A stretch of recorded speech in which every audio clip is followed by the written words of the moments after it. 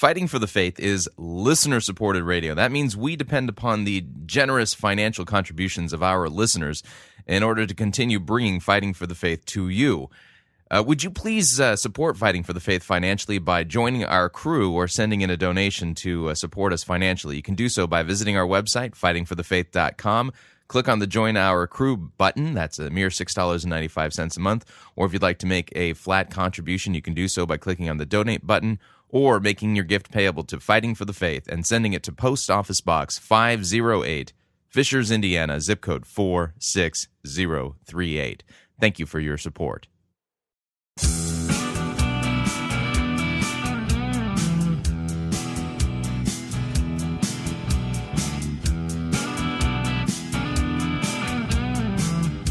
It's time for another edition of Fighting for the Faith. Friday, January 7th, 2011.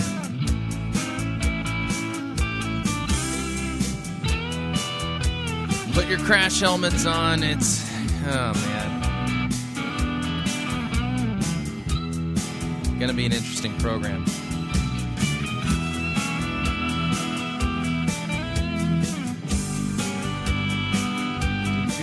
All right, that's in. Yeah, we're doing that one. Oh man.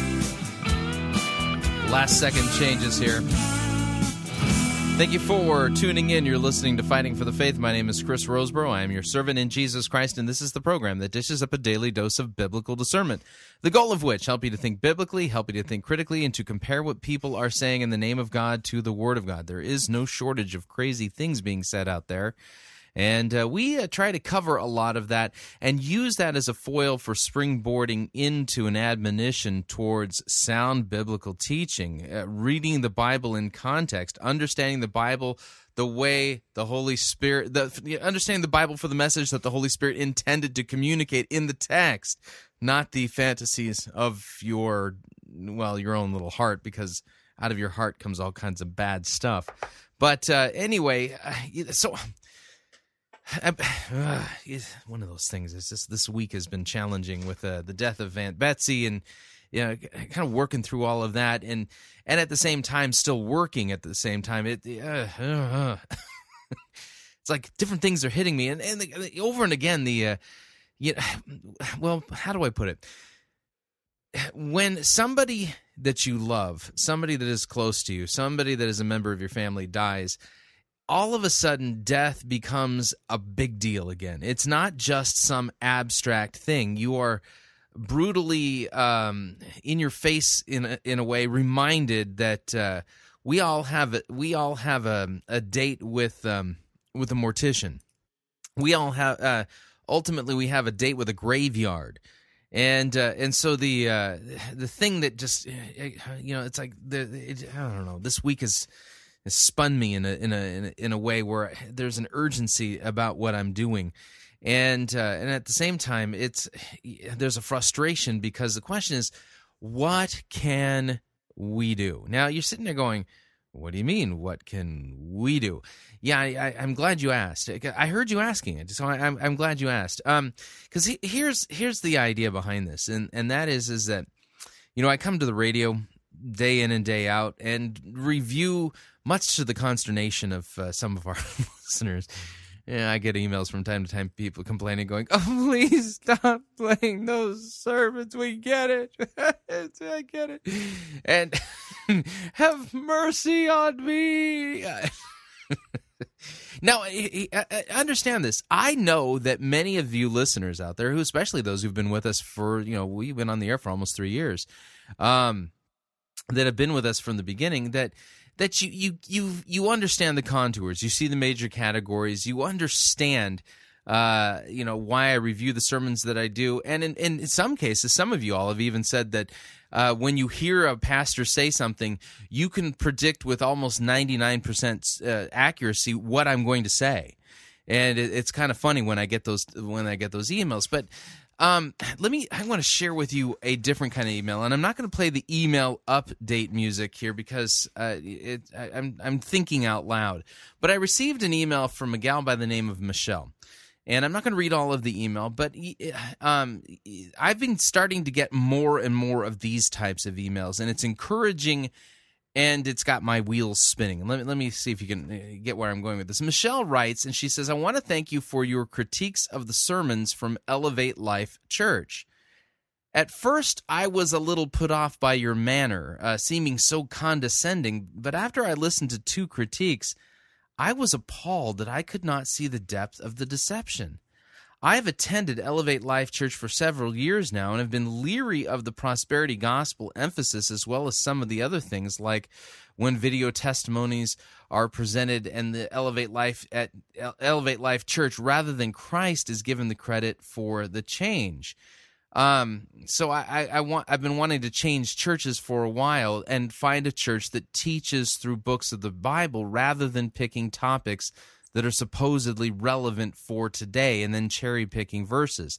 Thank you again, for what you're doing, and hopefully, I'll be able to change churches. So that's kind of the gist of the email. I've been getting more and more of these emails lately, and one that I gotta find.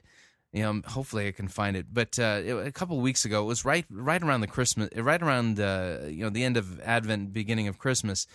Somebody had sent me an email basically saying, listen, Roseboro, I thought you were the biggest nut job on the planet. This is kind of my paraphrase, but this was the gist of the email. I thought you were a religious fanatic, a nut, a wacko, a complete idiot.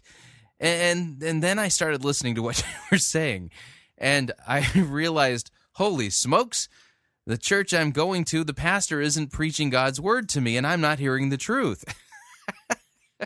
And as a result of it, I've had to find a church that teaches the Bible. And so, I'm getting more and more of these types of emails. So this begs the question. The question that needs to be, asked and then answered is, what can we, and I notice I'm using you, the listener, what can we do to help reach out to these folks? It was so funny. From time to time, one of the things I do on Twitter is I circle back and, for lack of a better way of putting it, I enjoy being a spoiler. Let me explain what I mean by that. Is that Twitter is an interesting medium.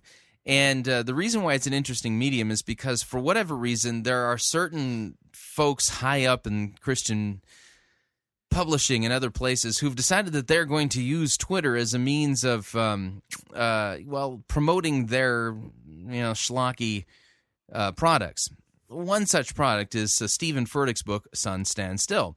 And since, that thing, hasn't crescendoed yet, there's a lot of folks that sit on the Twitter hashtag, # Sun Stand Still, that, they throw out quotes from Stephen Furtick. Even Furtick from time to time throws things into the mix. But the thing about Twitter is that it's completely open. It's, Stephen Furtick or somebody positive doesn't have a lock on that hashtag. And so, from time to time, and you'll notice this week, I've sat on the hashtag and sent out a series of tweets that are really aimed at the folks in the Sun Stand Still crowd to challenge them to basically challenge them in a way that says, hey, listen, what Furtick is telling you in that whole Sun Stand Still thing, it's not what the Bible says. And, be, for lack of a better way of putting it, a cold bucket of water to the face to some of these folks to get them to wake up. So the question comes in, how can we reach out to these folks in a way that's going to be effective? And, one of the ways that I think that may help is you, as the listeners of Fighting for the Faith, is that some of you all listening to this program, you actually know people who go to the churches that I review the sermons for on this program. You have friends or family members who go there. In fact, hang on a second. Let me pull up my Facebook wall. I got somebody on my somebody on my Facebook wall happens to live in the same town as Tommy Sparger. And by the way, Tommy Sparger he does not like me. Anyway, he has how shall I say it, listened to some of my reviews of his sermons. Anyways, one gentleman writes, he says, I reviewed Chris, you reviewed Tommy Sparger, North Point Church, Springfield, Missouri, his Christmas sermon last month. Now, I live in Springfield, and we receive bi-monthly mailers from the church advertising the current series. Their latest sermon series is entitled, now I don't know, I haven't seen this yet, okay? This is being reported to me by somebody who lives in Springfield, Missouri. But Tommy Sparger's latest sermon series is entitled The Whoopee Cushion Life. Message titles include Pull My Finger, Silent But Deadly, Blame It on the Other Guy in the Elevator, He Who Smelt It Dealt It. I am not kidding. That is those are the names of the sermons in the upcoming Whoopee Cushion Life sermon series that's going to be preached at North Point Church in Springfield, Missouri. Yeah, you think I'm going to be reviewing one or two of those sermons? Yeah, I can't figure out which one I want to review more, the Silent But Deadly or He Who Smelt It Dealt It. Okay, so this comes back to the question. Now, all of these seeker-driven guys, they think they're doing the body of Christ a big favor. They think they're being missional. They think they're being attractional. This is how they're doing, supposedly, evangelism. But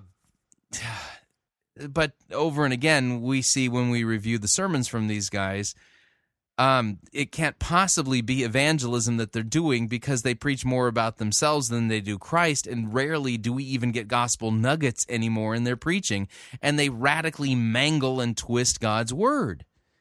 And so, anyway, so the question I come back to the question. What can we do to reach out to these folks? Now, one thing you can do is, those of you who know folks that attend these churches, pass on copies of Fighting for the Faith to them and and tell them, listen, this guy he's in your face. I understand that he doesn't pull any punches. I understand that he sounds really impassioned when he speaks, to the point of really that it could put you off. But stop and follow along with the content of what this guy is saying, and ask yourself, is your pastor really teaching you God's word? Is he really doing his job? Because here's the deal. I mean, what happens to people after they've stayed in those churches for, so many years? I mean, literally, my fear is that these mega churches are actually inoculating people against Christianity.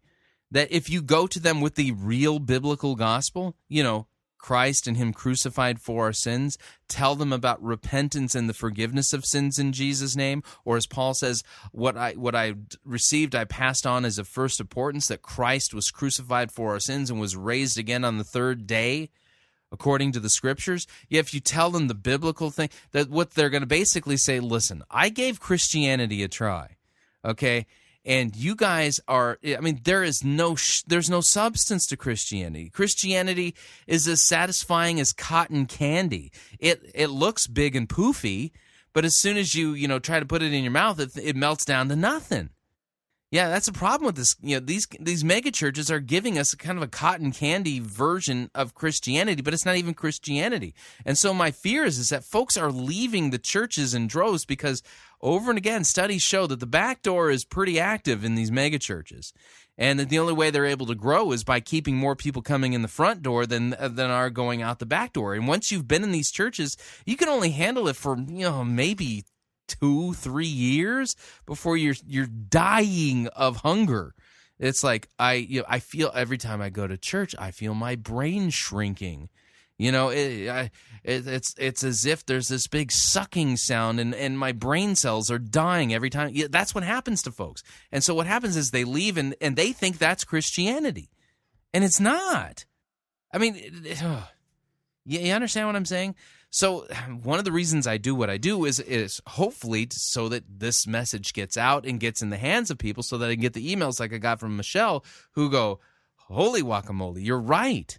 Wow. Okay, I'm not being taught the truth. Right on, you're not.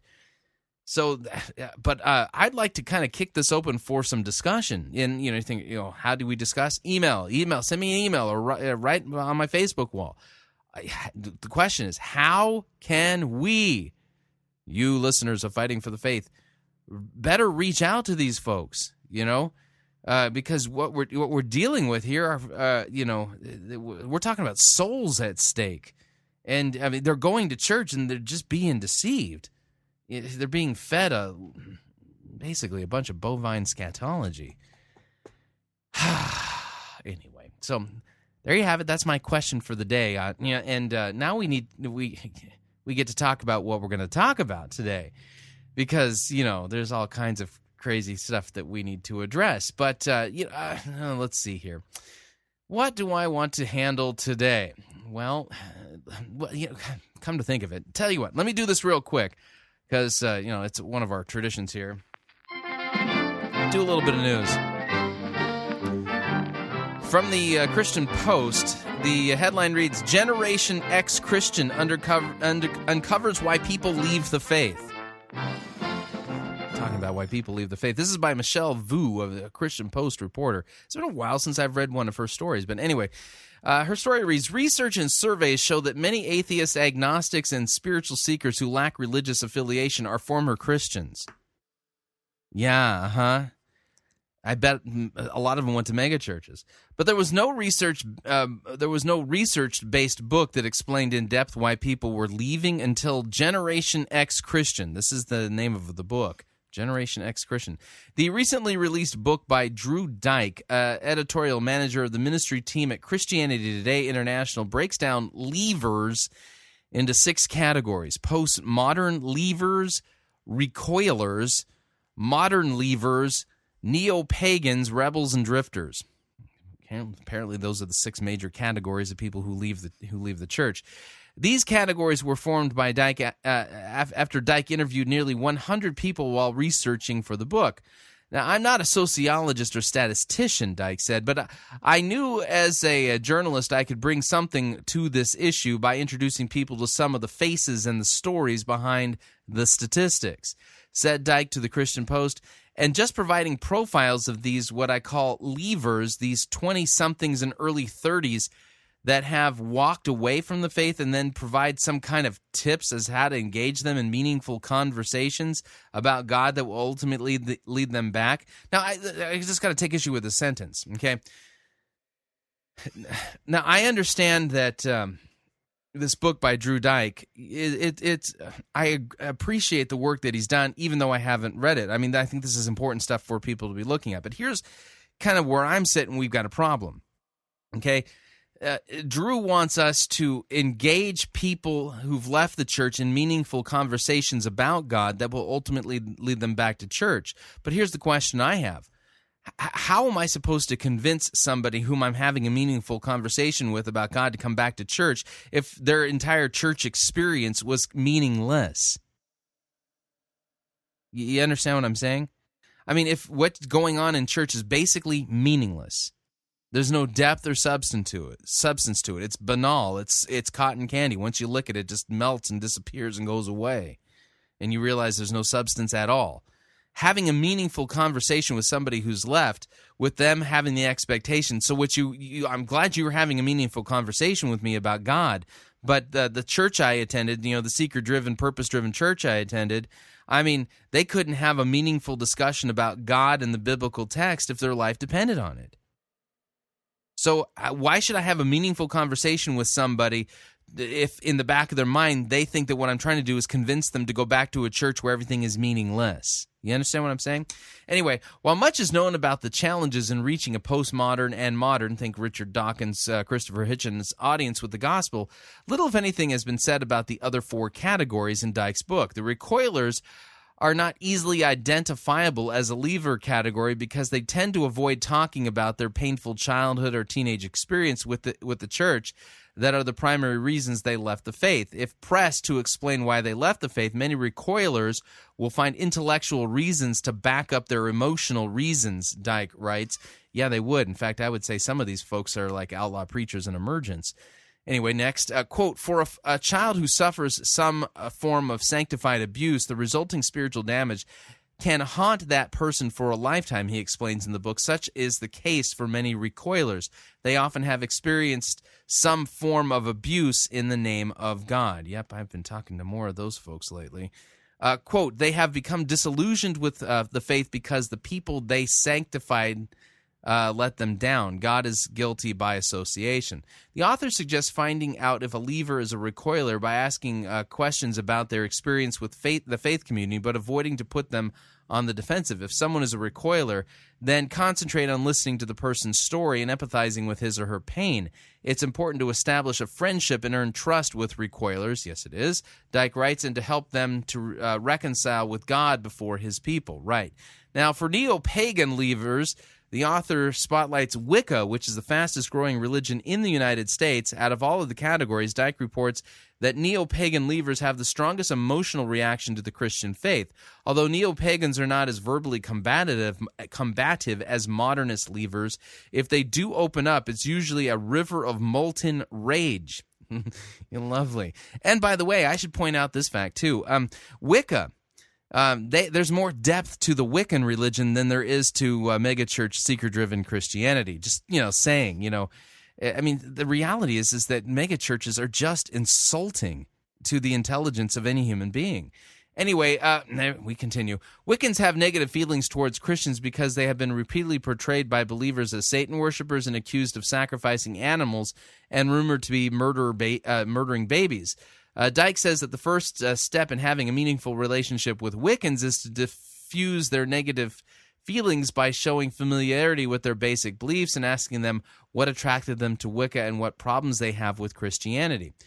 Now notice here, one of the subtexts of this article is that Drew Dyke is assuming that all of these people who've left the Christian faith, some of them are heretics flat out, deniers and attackers and stuff like that, that you can somehow, through a friendship, a meaningful friendship with them, help them and preach the gospel to them with the hope of bringing them back to church.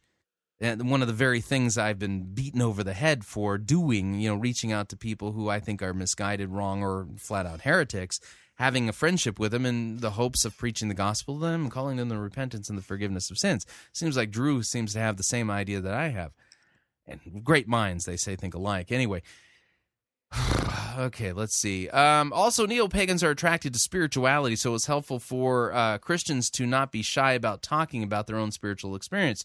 Drifters, meanwhile, are those Christians whose faith was never that deep to begin with. I wonder why. Maybe it had something to do with the fact that the church they went to, the faith wasn't deep to begin with. It was completely shallow. Just saying.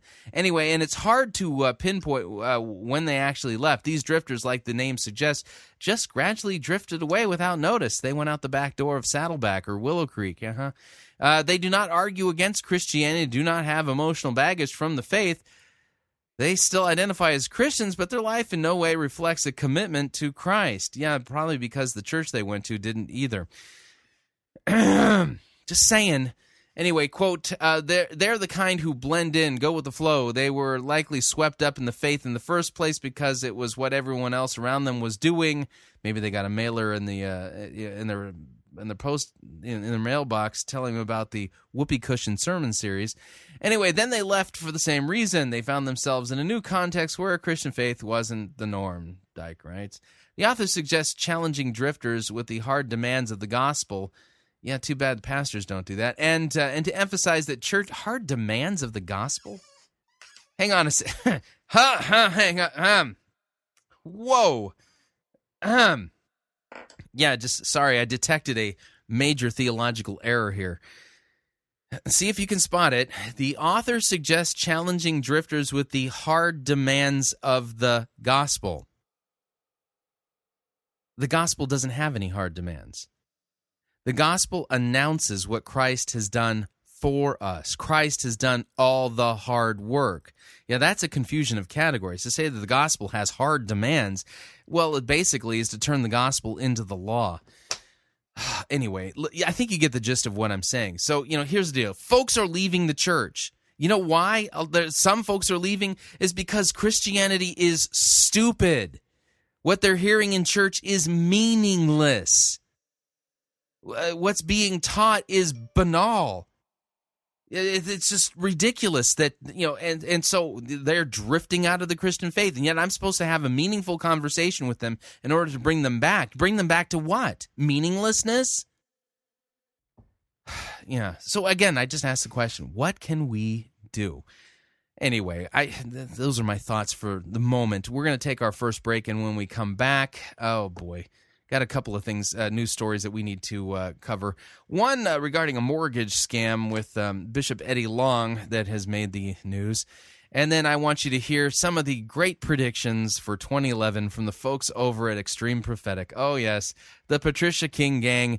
It's time for them to speak prophetically about 2011. Praise the Lord. I can't wait to hear what they have to say and to pass it along to you. Now, if you'd like to email me regarding anything you've heard on this edition or any previous editions of Fighting for the Faith, you can do so. My email address, talkback@fightingforthefaith.com. Or you can ask to be my friend on Facebook. It's facebook.com/Pirate Christian, or you can follow me on Twitter. My name there, Pirate Christian. We'll be right back.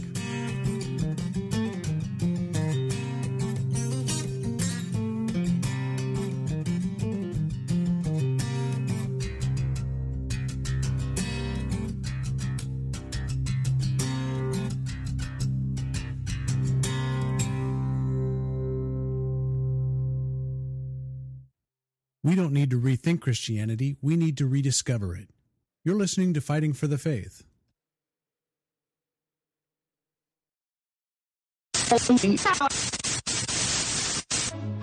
You're listening to Pirate Christian Radio. We'll be taking your false doctrine now.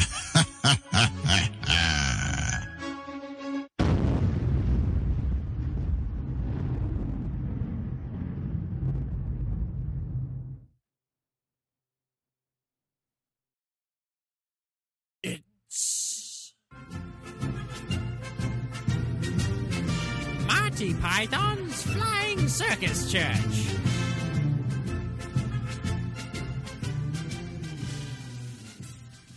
Hey, do you want to feel holier than thou? Try Bible Thirst. Holy drinks for people who need gratuitous amounts of piety.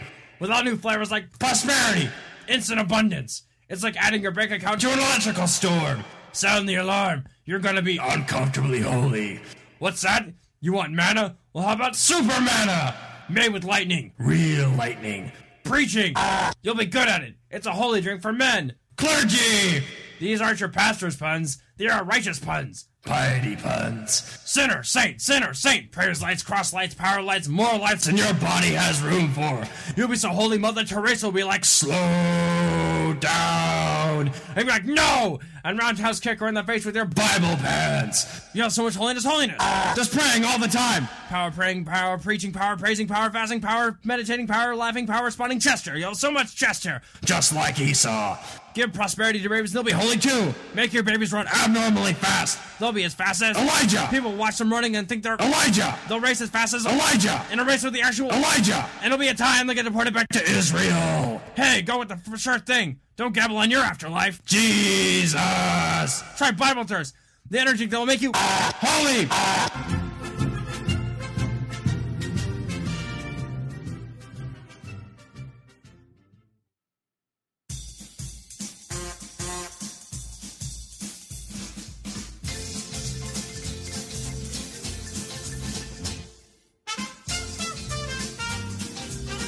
Keep more of your money in your pocket. Hi, Chris Roseborough here. If you're planning to travel anytime in the near future, then don't pay more for airfare, hotel rooms, or rental cars than you need to. Longtime Pirate Christian Radio featured advertiser Cheap O Air can save you a Tijuana taxi load of money on all of your travel needs. Plus, Cheapo Air has a seasonal promotional code for all of our listeners that will save you an additional $10 off of Cheapo Air's already low prices. Visit piratechristianradio.com/cheap. Write down the promo code and then click on the banner and then book your travel today. Again, that's piratechristianradio.com/cheap.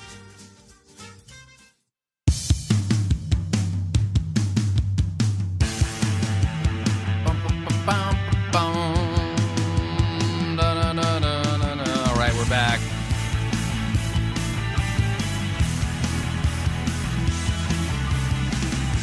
Warning, having a meaningful relationship with somebody who's been to meaningless churches may be a difficult endeavor. Just saying.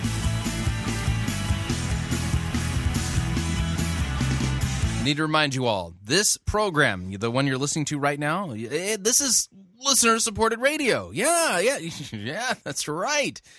Yeah, that's...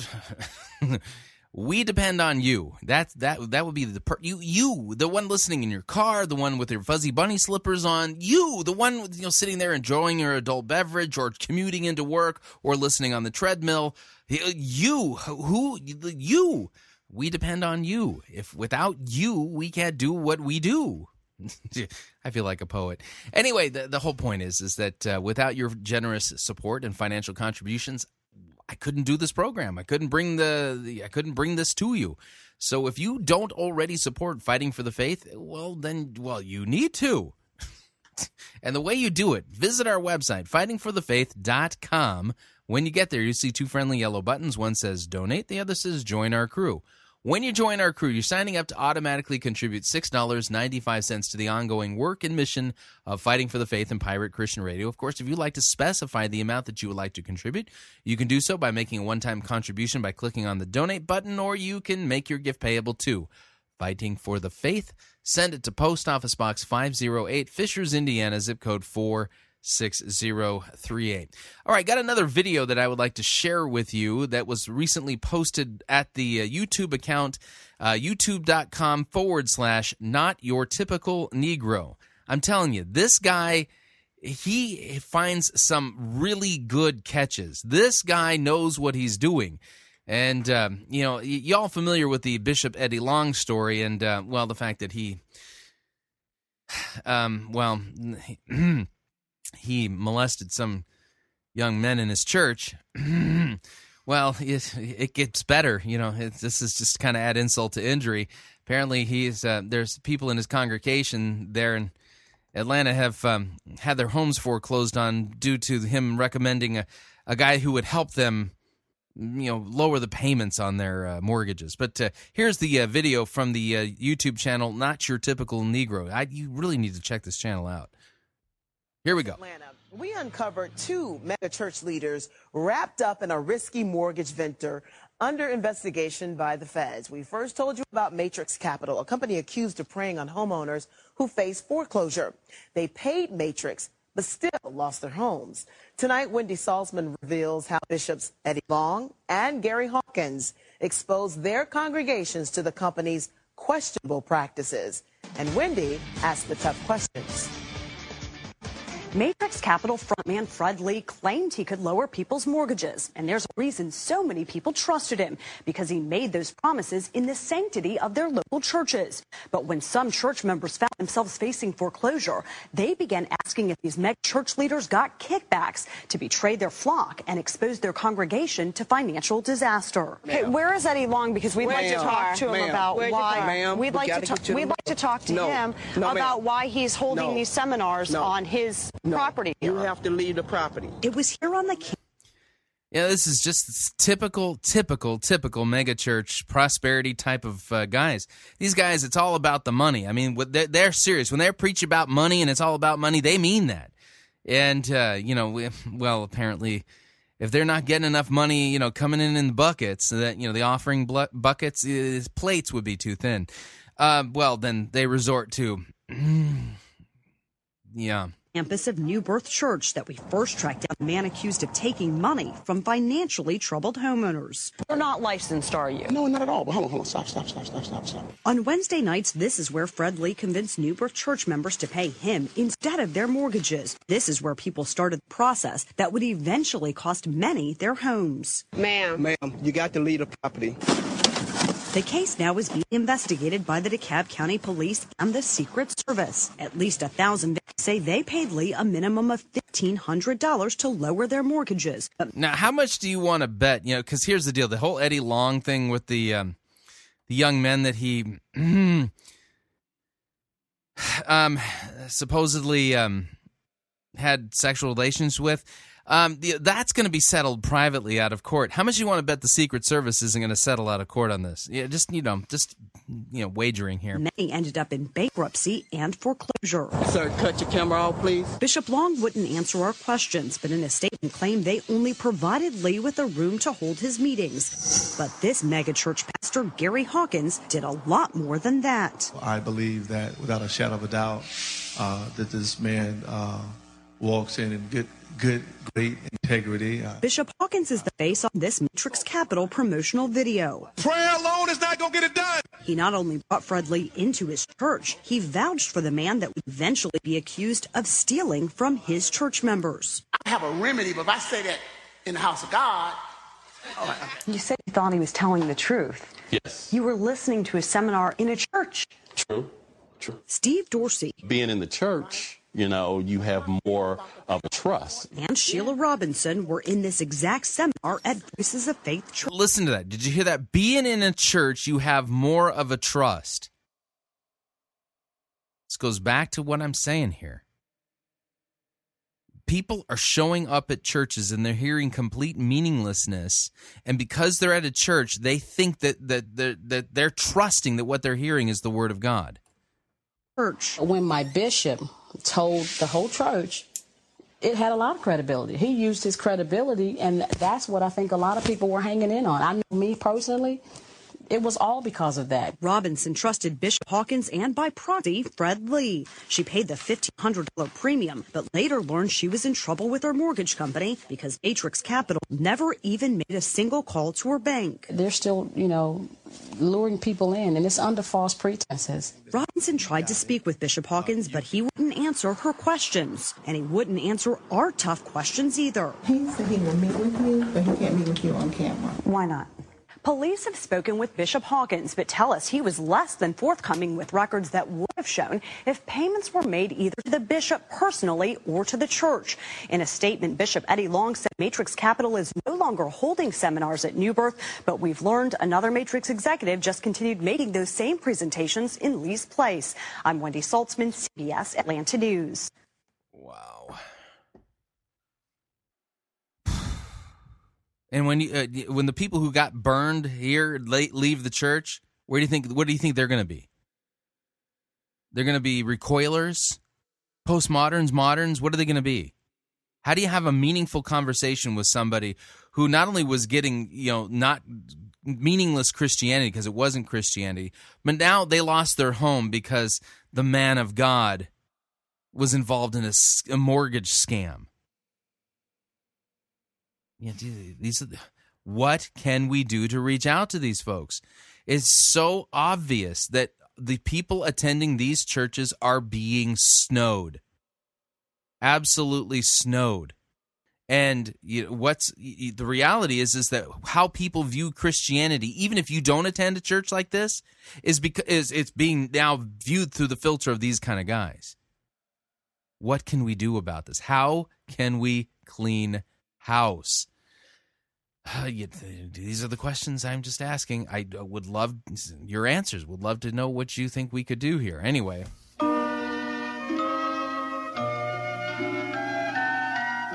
Yes. It's 2011, the beginning of a new year.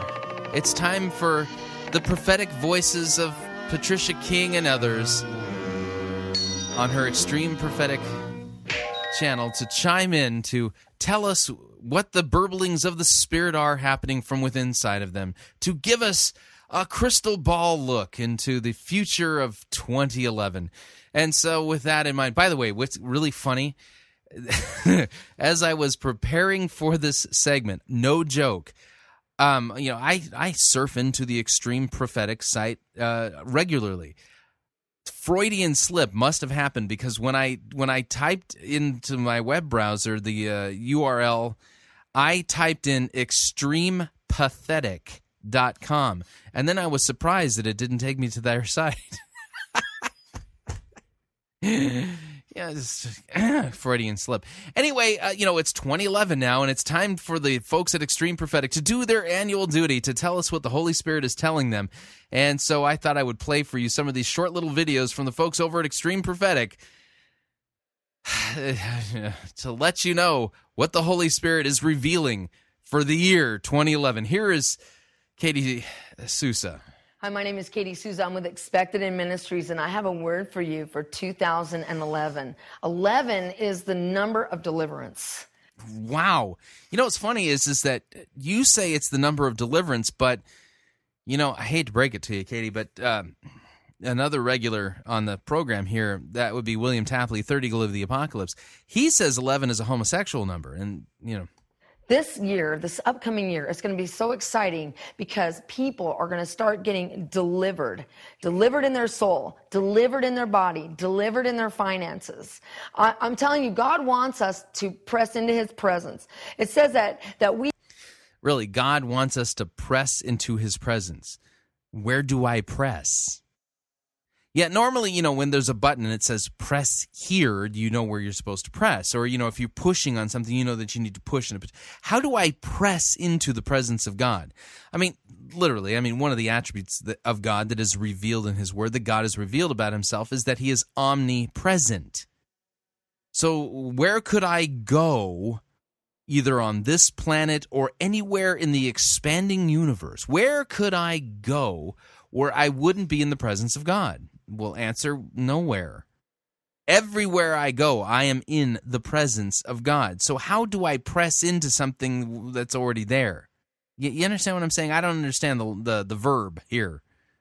We are changed. We are transformed into his image, into his likeness, from glory to glory. As you sit in the presence of God, his very nature, his very character is released on you. Your soul begins to get changed. And when your soul gets changed, you start to have deliverance in every area of your life. Really? Yeah. Okay. Yeah. By the way, Katie Souza, if you remember, she's the one who was talking about how you have scars in your soul, man. Your finances, your health. Remember what the scripture says, that Paul prayed that we would be prospered and be in health even as our soul is prospered. Next year, your soul is going to prosper. Your soul's going to be healed as you sit in the presence of God. As you begin to worship him, focus, worship him. And turning your mind away from everything else that's in your life. All the idols, all the worries, all the offenses, all the unforgiveness, everything else that is not of God, turn your mind away from it in 2011. Yeah, like your ministry. I should turn away from it because it's not of God. And focus on him and be transformed into his image, into his likeness, from glory to glory. And as your transformation happens, as your soul begins to get healed and delivered, you're going to see a breakthrough. You will be prospered and be in health. I'm going to have a breakthrough. Now, is that going to be like, something cataclysmically bad, like, if water breaks through a dam? What is all this breakthrough stuff? Even as your soul is prospered, you're going to start to see breakthroughs in areas of your body that you've been praying and fasting for and that haven't come. You're going to start to see breakthroughs in areas of your finances like you've never had before because your soul's being healed. 2011 is the year of deliverance. I decree. Wow, she's decreeing it. Over you right now, in Jesus' name. I decree for you right now that the glory and the light of Jesus Christ is going to saturate your soul, that you're going to have the tenacity to worship. Yeah, you can decree it all you want, but if you don't have the authority to decree such things, it's not going to help. Him, to press into new levels of his presence. And that when you do, you're going to see a transformation happen and deliverance is going to happen so accelerated, so rapidly. I just decree it for you right now. Sit in his presence, sit in his glory, sit in his light, and be healed and delivered in 2011. Well, that's lovely, isn't it? Okay, let's move on to the next one. Here is Bart Hadaway. Hi, everyone. This is Bart with the XP. I want to share something that I believe the Lord has laid on my heart. Just in some ways a simple word, but in some ways I think really... So here we go. Apparently God has laid something on his heart. Wouldn't that cause your heart to stop? Going to be powerful for many of you that are watching. Something that the Lord's been dealing with me about, but I want to talk to you about something I believe that many of you can expect to see come to pass in your life in the next year, in 2011. You know, I shared on a video previously, but just for way of review, the Lord over the last few weeks has had me meditating in the book of Zechariah. And even this morning, I believe the Lord just really directed my focus into Zechariah chapter 4. In verse 6, it's a very familiar verse, one we all quote a lot. It says, you know, not by might, not by power, but by my Spirit, says the Lord. But what I believe the Lord highlighted to me this morning, even for you, for many of you, and for... Okay, now notice, he says he's been meditating in the book of Zechariah. He read a particular verse, but see, the verse apparently is the thing that jumped him into the other message. Apparently, the message of the Bible wasn't the thing he was listening for. It was for the other thing. The upcoming year, I want to read, and it's also a familiar verse, but yet I think God's really highlighting this. It's in verse 10, and it says this: who has despised the day of small things? These seven, and that's referring to the 7 eyes or the fullness of the Spirit of God. Okay, now listen, he's at this moment, you know, he's trying to give you a little context for Zechariah chapter 4, verse 10.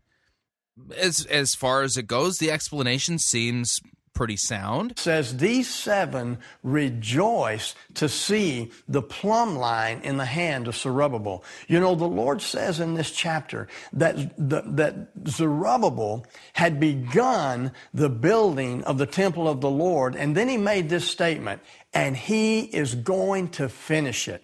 Okay, now, so far, so good. Why? Because up to this moment, we're sticking with the text. Unfortunately, we're now going to steer the prophetic car into a ditch. And what I believe I heard the Lord say in my spirit, that 2011, for many of you watching... Yeah, you see, we started in the Bible, but see, what I feel the Lord was telling me in my spirit is that in 2011, that the birth certificate of Barack Obama will surface in Kenya. Is going to be a year of suddenlies. There's going to be a sudden breakthrough. There's many of you who have been faithful, you've been laboring, you've been sowing, you've been giving, you've been serving, and you... Yeah, so Zechariah chapter 4 doesn't say anything about suddenlies for you or 2011 or anything like that. Apparently, you know, like I said, he started off so well, and then he just took the steering wheel, jammed it hard to the left, jumped a cliff, and ended up in a pond. You know, that's what happens. You've been doing it maybe in obscurity, if you will, and you felt like, God, I'm not getting anywhere. God, this is small. God is saying to you, don't despise small things. Don't despise small beginnings. And he is saying... Really, you got that? No, he didn't get that out of Zechariah. Apparently, Zechariah was just the thing to make it appear that what he's giving you is from God. Because you've been faithful, he is going to give you a suddenly in the coming year. And I want you to hear this. I can hardly wait to get a suddenly. Will the color of the suddenly match my Snuggie? I'm going to repeat this again. God says that the fullness of his Spirit rejoices in what you're about to complete. You need to understand, if God be for you, who can be... No. Zechariah 4 says the Lord rejoices in what Zerubbabel was going to complete. Against you. If God's for us, who can be against us? So I want to encourage you, believe God, be on the lookout, expect divine connections, expect breakthrough, expect your suddenly in the coming... Expect your suddenly. That's right. Has your life been seriously shortchanged by a supreme lack of suddenlies? Well, good news. According to the Holy Spirit, at least Bart Hadaway says, the Holy Spirit told him that you can expect some suddenlies this year in 2011. You know, it's been a while since I've had a suddenly, and I kind of miss them. The last Suddenly I had was really, really cute, and I was sad to see him go, but I'm so glad the new Suddenly will be coming to me in 2011. Year, because the eyes of the Lord that run to and fro throughout the whole earth are watching over what you've been faithful with, and you're going to see the completion, you're going to see the fullness of all that's in your heart come to pass in 2011. Yeah, sadly, though, in Matthew 15, Christ says that out of the heart comes all kinds of nasty things like adultery, murder, theft, things like that, slander. Okay, yeah, no, we're swing and a miss number 2 there. All right, let's try this one. The next video talking about war in heaven. That's right. Yeah, from the Extreme Prophetic website. Apparently there's going to be war in heaven in 2011. That rhymes. Okay, let's see what this person has to say. This is Dan from Supernatural Marriage with a word from 2011. Dan Wilson from supernaturalmarriage.org. I believe God would say to us in this coming year that we should be reminded from Revelation 12:7, there was war in heaven. Thanks for the reminder. I'd almost forgotten that. This war is something that is raging, and one of the focal points of this war is marriage. Particularly, why am I not shocked that apparently God the Holy Spirit is teaching you about war in the heavenlies as it pertains to supernatural marriage, because the name of your ministry is Supernatural Marriage. The type of supernatural marriage that God desires for his people. This is something that Satan just hates, because supernatural marriage is filled with relationship. It's filled with love. It's filled with peace. It's filled with joy. It's filled with all the things that Satan has no access to. And so they make him very angry. So if you have a supernatural marriage, Satan is seething. I just want to let you know. He reacts to sitting over in a corner skulking. He just can't stand it. This by attacking what is good, by trying to destroy it with evil. When he does this, it's kind of like in the war that we had in Kuwait. Saddam Hussein entered Kuwait and took it over, but a relatively short time later, the United States and other armies marched across Kuwait and ran him out. But as his soldiers left, they lit hundreds, even thousands of oil wells on fire. They left a scorched earth behind them. And that's what Satan is doing right now. He's extremely angry because he knows his end is near. He knows that he cannot stand up to the supernatural realm of God. But the great thing is that we get to participate in destroying the destroyer. Hasn't Jesus already done that? Kind of would be redundant for me to just pile on, you know what I mean? Jesus, the last time I checked, destroyed Satan via, his death and resurrection. But then maybe I'm just looking at it too narrowly. Let's continue. In marriage, we are empowered with such amazing things, particularly when we are connected spirit to spirit with God, where we enter the realm of supernatural marriage. His righteousness goes before us because we are connected with God through lordship. And in our own selves, I don't even know what that sentence means. We've received the authority of Christ himself. The authority that God gave him, he has shared with us. And besides that, we have the glory of God behind us as our rear guard. So we are complete. Oh, I'm glad that Jesus has my back. Yeah. Yeah, that sounds like a perfectly appropriate position for the King of Kings and Lord of Lords to be at the rear guard of the army. Yeah, that's right. Jesus is there. He's got our six. Completely surrounded and completely filled with the things of God. We are completely equipped to fight this battle. Now, there's a tendency we have to just kind of enjoy what God does for us. Marriage can be wonderful. It can be astounding. And we can sit there and enjoy it and forget that it's not really about us and how much we enjoy it. Marriage is meant to be a weapon a weapon of great strength and intensity. Well, slow down there, partner. Yeah, I know a few people who have been in marriages that that one of the spouses thought that marriage was a weapon, and they needed to go to counseling for that. To be used in this battle, to destroy the destroyer in the war that will end all wars. We will participate with the authority in us and the power and glory of Jesus in us as we defeat Satan, defeat the kingdom of darkness. Yeah, again, I thought Jesus already did all that. Defeat the angels of darkness, the principalities, and why do I feel like that's not my job? The powers. Everything that he throws at us will be completely destroyed because of the power and authority in us. Have you ever met William Tapley? Okay, this is nuts. All right, moving along. One more. Here's Patricia King. Let's see what she has to say about 2011. I'm sure it's going to be rich. 2011 is going to be an amazing year for those who are in love with Jesus Christ and who have determined to follow him with all of their heart, mind, and strength. When you serve the Lord, you can't live in anything but the goodness of God. When he becomes everything to you, then nothing else matters.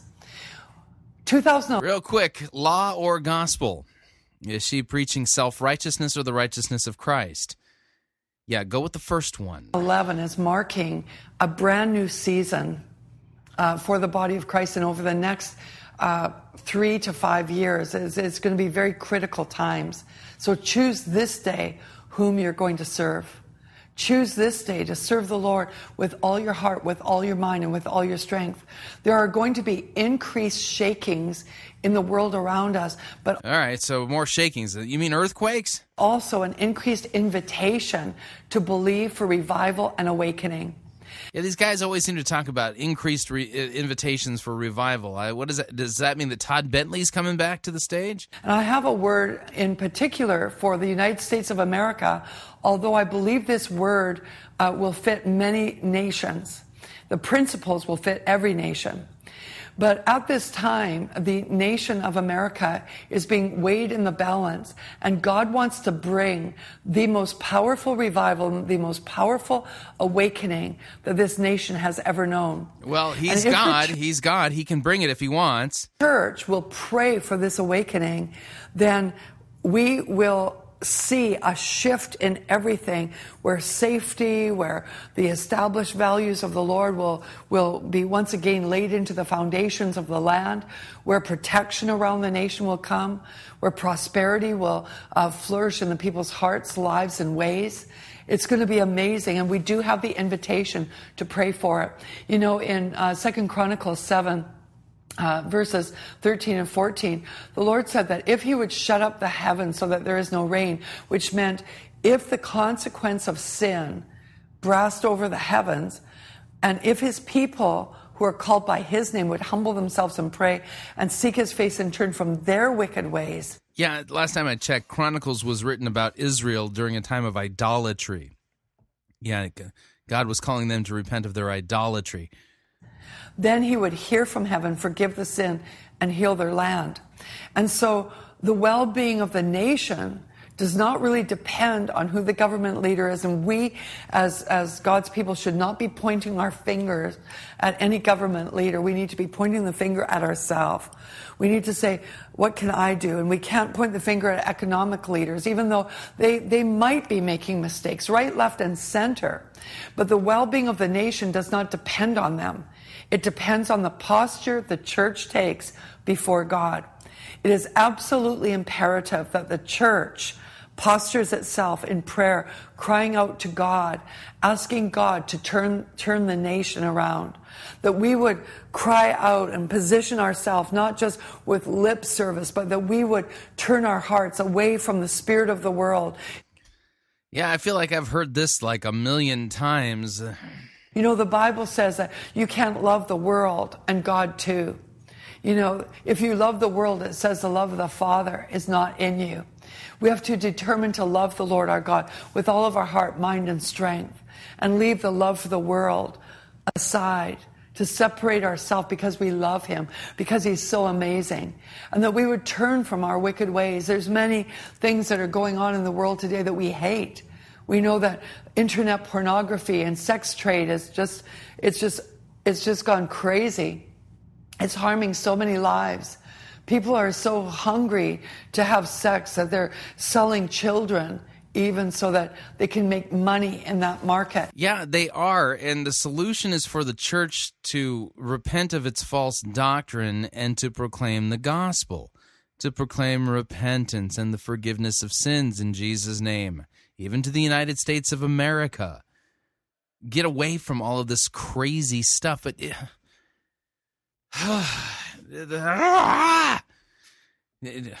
I mean, here I'm supposed to hear what God is saying for 2011, and, this doesn't sound like anything different than what I was hearing Patricia King say God was saying for 2010.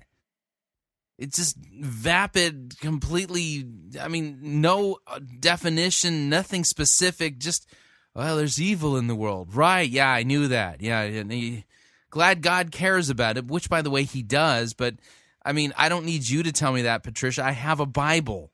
And give people what they're looking for in that area of perversion. We hate that. We do. And yet, sometimes as Christians, we're lazy in what we turn our mind to. We don't discipline our minds enough, and we allow our minds to ponder lustful things. Yep, that's right. We do. And what's the solution? Just try harder? We'll commit fornication. What about the forgiveness of sins? Christ and him crucified. You ever heard of him? In our mind, or adultery in our heart, or just have a little glimpse of a little piece of pornography, or watch movies that are full of illicit sex without anything bothering us. We just say, oh, well, that's just the way it is these days. And so we're actually contributing to the spirit that is producing the other stuff. We need to make some decisions. Yeah, I agree. We need to make some decisions here in 2011. I think the decisions we need to make are, we're not going to put up with false prophetesses like Patricia King, Katie Sousa. That we're not going to put up with false prophets like Rick Joyner of Morningstar, Todd Bentley. That we're going to anathematize these people, kick them out of the church, and call them to repent of their heresy. In fact, I think that your heresies, Patricia, are probably more dangerous to humanity than pornography is. As God's people, to walk with him in his ways, to turn from our own wicked ways, to humble ourselves before him, and to pray, to seek his face. Not just with lip service and not with just a half-heartedness, but with a full heart unto him. And so if we would position... Yeah, please. Full heart means you won't sin anymore. ...ourselves in 2011 with a fervency of faith and in prayer, we will see in and through the body the most amazing awakening that I believe that it could carry through until Jesus comes. There's that possibility if we will position ourselves. So and it's worth we got to position ourselves, and for what again? I have some promises for those that serve the Lord with all their heart for 2011. Oh, great. Can't wait to hear it. I hope they're specific and not vague like the last thing. In Deuteronomy 1:11, it says, "May the Lord, the God of your fathers, increase you 1,000-fold more than you are, and bless you." So God's going to increase those who are following him 1,000-fold more than they currently are being blessed. Okay, cool. Just as he has promised you. We serve a blessing God. He wants to bless you. Yeah, but it's up to you to be blessed. He wants to, but he can't. His hands are tied. He wants to bless you in all things. And if we follow him, if you will follow him with all of your heart, you will be blessed. Law, law, law. This is all law. If you will. Good luck. Best of luck to you, Patricia. I can guarantee you that you still sin every day, which is probably the reason why Jesus said, and when you pray, say, "Give us this day our daily bread, and forgive us our trespasses as we forgive those who trespass against us." Kind of hints at the fact that God expects us to ask for forgiveness every day for the sins that we've committed. And if you've sinned, then you're not 100% fully committed, then are you? And also in Deuteronomy 11:11, You know, we have Deuteronomy 1:11, and Deuteronomy 11:11 is for 2011. And it says, but the land into which you are about to cross to possess it, a land of hills and valleys, drinks water from the rain of heaven.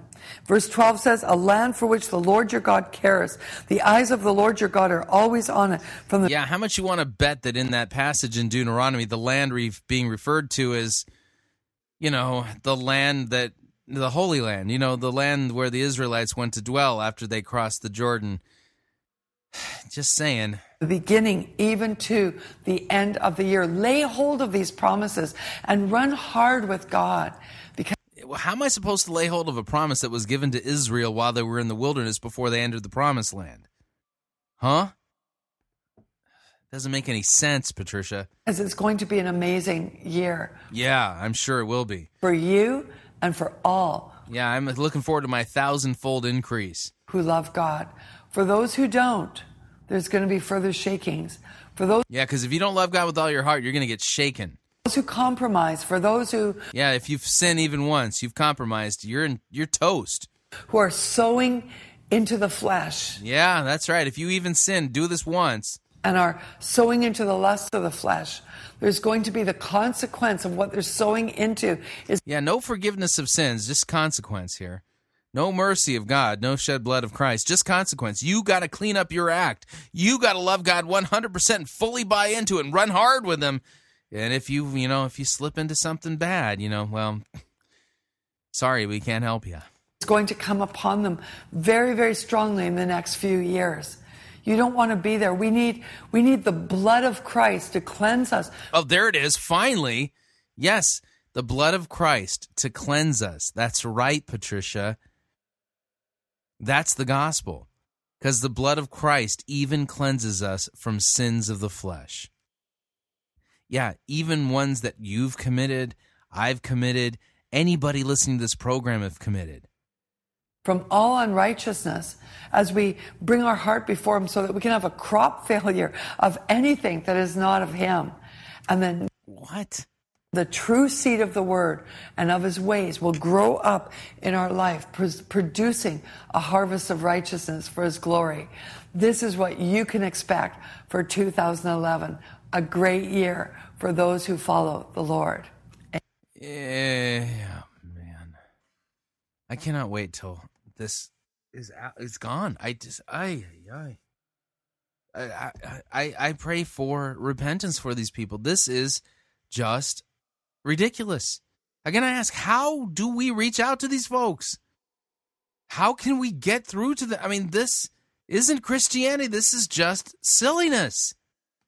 Here I'm supposed to have meaningful conversations with people about God who think that Christianity is meaningless because of the mega churches they've gone to, because of the Patricia King gang and others. Good night. I'm going to go floss my brain in preparation for the sermon review, which isn't any better.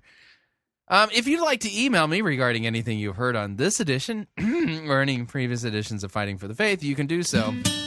My email address, talkback@fightingforthefaith.com. Or you can ask me my friend on Facebook. It's facebook.com/Pirate Christian. Or you can follow me on Twitter. My name there, Pirate Christian. We'll be right back.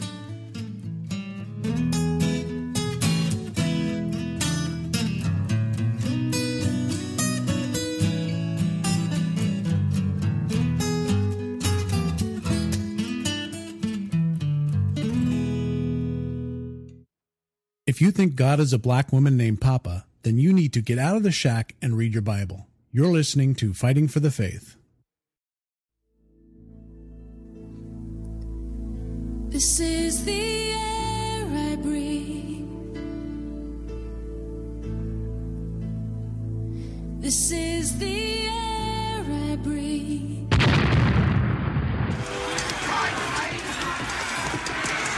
I've had enough of this sissy, pansy, cannon, photo-written music you have the audacity to call worship.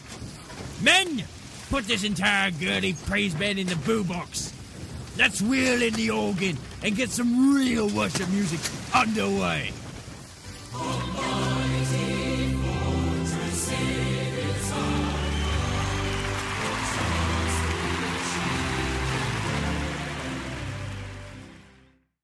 Ye be listening to Pirate Christian Radio.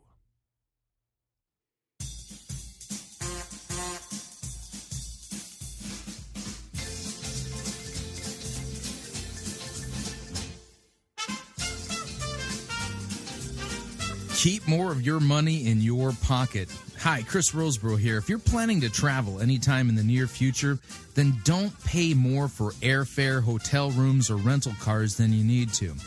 Longtime Pirate Christian Radio featured advertiser Cheap O Air can save you a Tijuana taxi load of money on all of your travel needs. Plus, Cheap O Air has a seasonal promotional code for all of our listeners that will save you an additional $10 off of Cheap O Air's already low prices.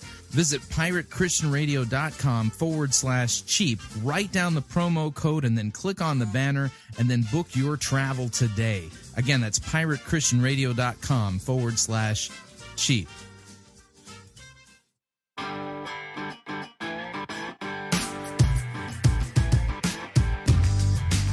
All right, we're back. Hour number 2 of Fighting for the Faith. Sermon review time. You know, my heart breaks for folks that are attending these churches. I actually know somebody who attends this church. And I just am absolutely befuddled as to how to get this person to wake up that this isn't biblical preaching. But let's cue up the sermon review music and dive in.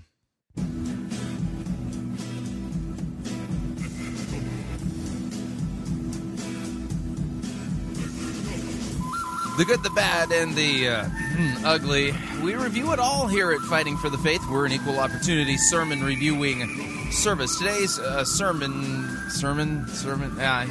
not sure what it is. It comes to us via South Hills Church, Corona, California. Pastor Billy Phipps presiding.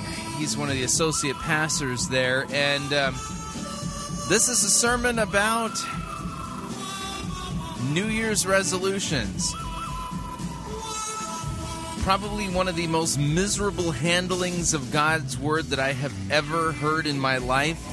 And again, I just ask the question, what can we do to reach out to the folks who attend this church and others like it to help wake them up? Maybe one of the things we need to do is, y'all listeners out there, you need to be sending copies of my sermon reviews to the folks that attend churches like this. Especially this one, in the hopes that God would wake them up. I mean, from the Home Alone sermon to the I Prefer the Baby Jesus sermon to this, these are all samples, but the reality is that I don't have enough days in a week to review all of the sermons. I have to kind of pick the best of the worst to share with you. Again, my spiritual gift, dumpster diving for Jesus. Let's kill the music here. So without any further ado, here is Billy Phipps and his sermon. Notice the question mark on, something to do with New Year's resolutions. This is not a sermon. Well, I know this isn't the first time you've heard it, but Happy New Year. Yeah, you guys ready for 2011 or what? Oh my gosh. Well, let me tell you, before we get started, there's a couple of things coming up next week. You do not want to miss the brand new series, Dream Again. Take this. Listen to the name of the upcoming sermon series. How much do you want to bet I'm going to end up playing one of these sermons? Yeah, it would be unwise for you to wager against me on this. I mean, listen, Las Vegas odds, they're bad on this. I mean, if you bet against me, you are going to lose your shirt.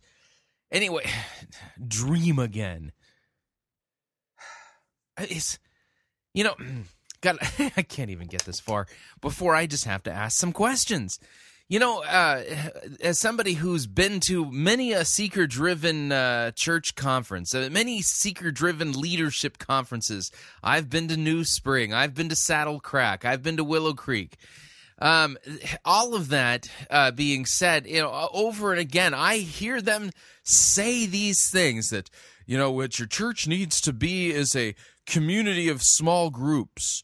Okay, great. And so what happens is that you come together on a Sunday and we celebrate together because it's absolutely vital that we do this. And my big question is, why? Why on earth would this be vital for me to do or for any Christian to do? The standard fare at these seeker-driven churches pretty much is you walk in, you sit down, you open up your bulletin, and you find the fill-in-the-blank notes that you have there, and then the rock concert begins. Everybody stands up, there's arms waved up high, and people are swaying back and forth as they sing pretty much erotic love songs to their girlfriend named Jesus.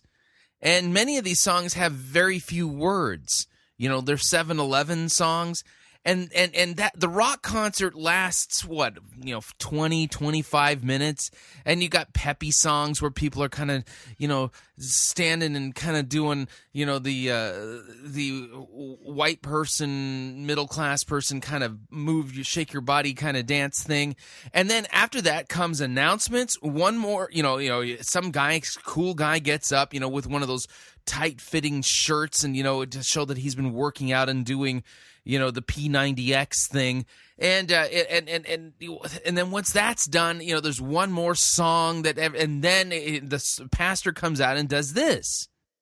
So I've got to ask the question: why is this so vital? Why is this so important? Because the reality is that, quite frankly, I could live without this. In fact, I don't even experience this, and I don't feel at all cheated. I only experience this in part via the sermon reviews that I do, and I haven't, over and again, these guys, they fail to get out of the biblical gate. Seriously, if these guys were thoroughbred racehorses, you'd stick them into the gate, and then and when the bell went off and the gate flew open, when the race is supposed to begin, when the sermon starts, you'd hear the announcer go, "And they're off." And everyone looking down the track and going, because, and then you look back and it's like they're asleep inside the stall and not realizing that they have a job to do. Over and over again, these guys, they can't preach. Seriously, if you gave these guys a Bible, a map, a flashlight, they couldn't preach their way out of a paper bag. That's how bad it is. And so I just asked the question: why do I need this? Why does anybody need this? One of the points we'll get to is that when you'll hear in this sermon, this guy admonishing people to clean up, sections of their life that are, just not working right. Bad habits that they've been, whatever. But here's the deal. They chop up the Christian life, and you got your finances, you got your marriage, you got your career, you got your parenting, you got your you got all these different areas of your life. You got your health and your wealth and all that kind of stuff.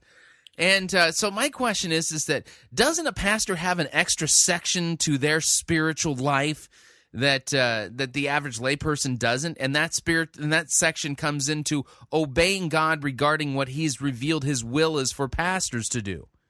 Yeah, so don't those guys have a pastoral life where they're actually supposed to be doing particular things and not engaging in bad habits, hurts, and hang-ups? Sorry, I'm venting. These are logical questions that keep coming to my mind, especially since I know what it is that you're going to experience in the minutes ahead. Let's continue. Yes, and give it away. This is not for you. Give it to a friend. Now, here's the thing. If you're crazy enough to keep this, then this is what I want you to do. Stick it somewhere where you see it, where you know that it's time to dream again, where it's in front of your face, where you know that you're ready to propel into a brand new year. Stick it in your face, but if you can, give it away. If you want more, there's some out at the info booth. But also, we have Rex Crane coming. It's going to be amazing. It's going to be a great time coming up next week. But next week, Saturday night, don't miss Peter Farrelly. He's going to be great. He's going to be funny. It's going to be good to hear from him a little bit. So everybody's good. Everybody's ready. Everybody's made New Year's resolutions. No, I haven't. Yeah, here's the thing. Yeah. Right? Seriously. I mean, I decided a month ago No, seriously, why don't you have a Bible open at this point, Pastor? My New Year's resolution was going to be to lose this bulge in this area here. And so what I did was I just started eating and eating and eating. And so I feel like I've kind of fought against myself because I'm constantly hungry now. I'm like starving right now. I'm thinking about breakfast. I feel like I smell bacon. I mean, I don't know what the deal is. But every single one of us, we've decided, okay, we're launching into this new year. And it doesn't matter. It doesn't matter what it is. We've got all kinds of New Year's resolutions. Some of the top New Year's resolutions that people have made, first of all, is to quit smoking. That's like on the number one thing. The second one is... Yeah, I just want everybody to know that I have not made any resolutions this year to quit smoking. It's because I don't smoke, but... Is this, to quit drinking. Yeah, good. Good thing to say after New Year's. And then the number 3 thing is this, to get into shape. Or to lose weight. I'm already in shape. Round is a shape. That's number 3. Number 4, get your finances in order. Get out of debt. Do something to kind of fix... How come seeker-driven pastors never make New Year's resolutions to actually properly handle God's word? You know, just a question. Have a bigger, better bank account. And number 5 is this. To learn something new, whether it's an instrument, a language, whatever. We have got together and we've decided, okay, what are we going to do? We need some New Year's resolutions. Maybe you've made them. Maybe you haven't. You know, there was a study done at Columbia University that says this. 44% of Americans have made New Year's resolutions. So what? What does this have to do with anything in the Bible? Only 44% of Americans. And by the end of January, 45% of those 44 will have lost the battle.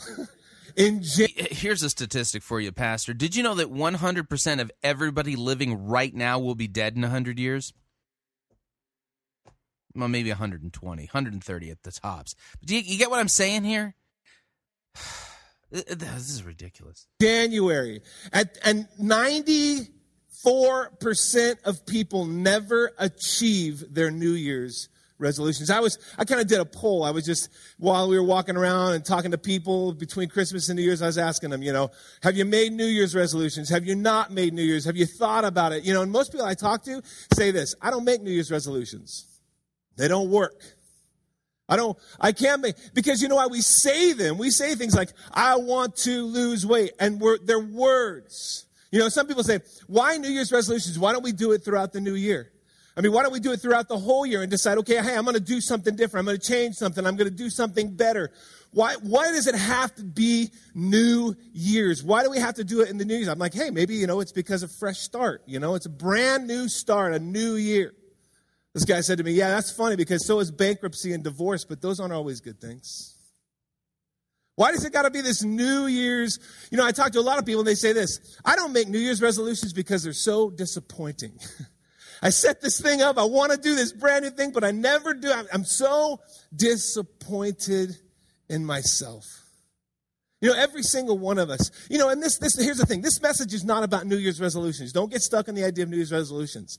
Every single one of us in our lives, somewhere in our lives, we have something that needs to change.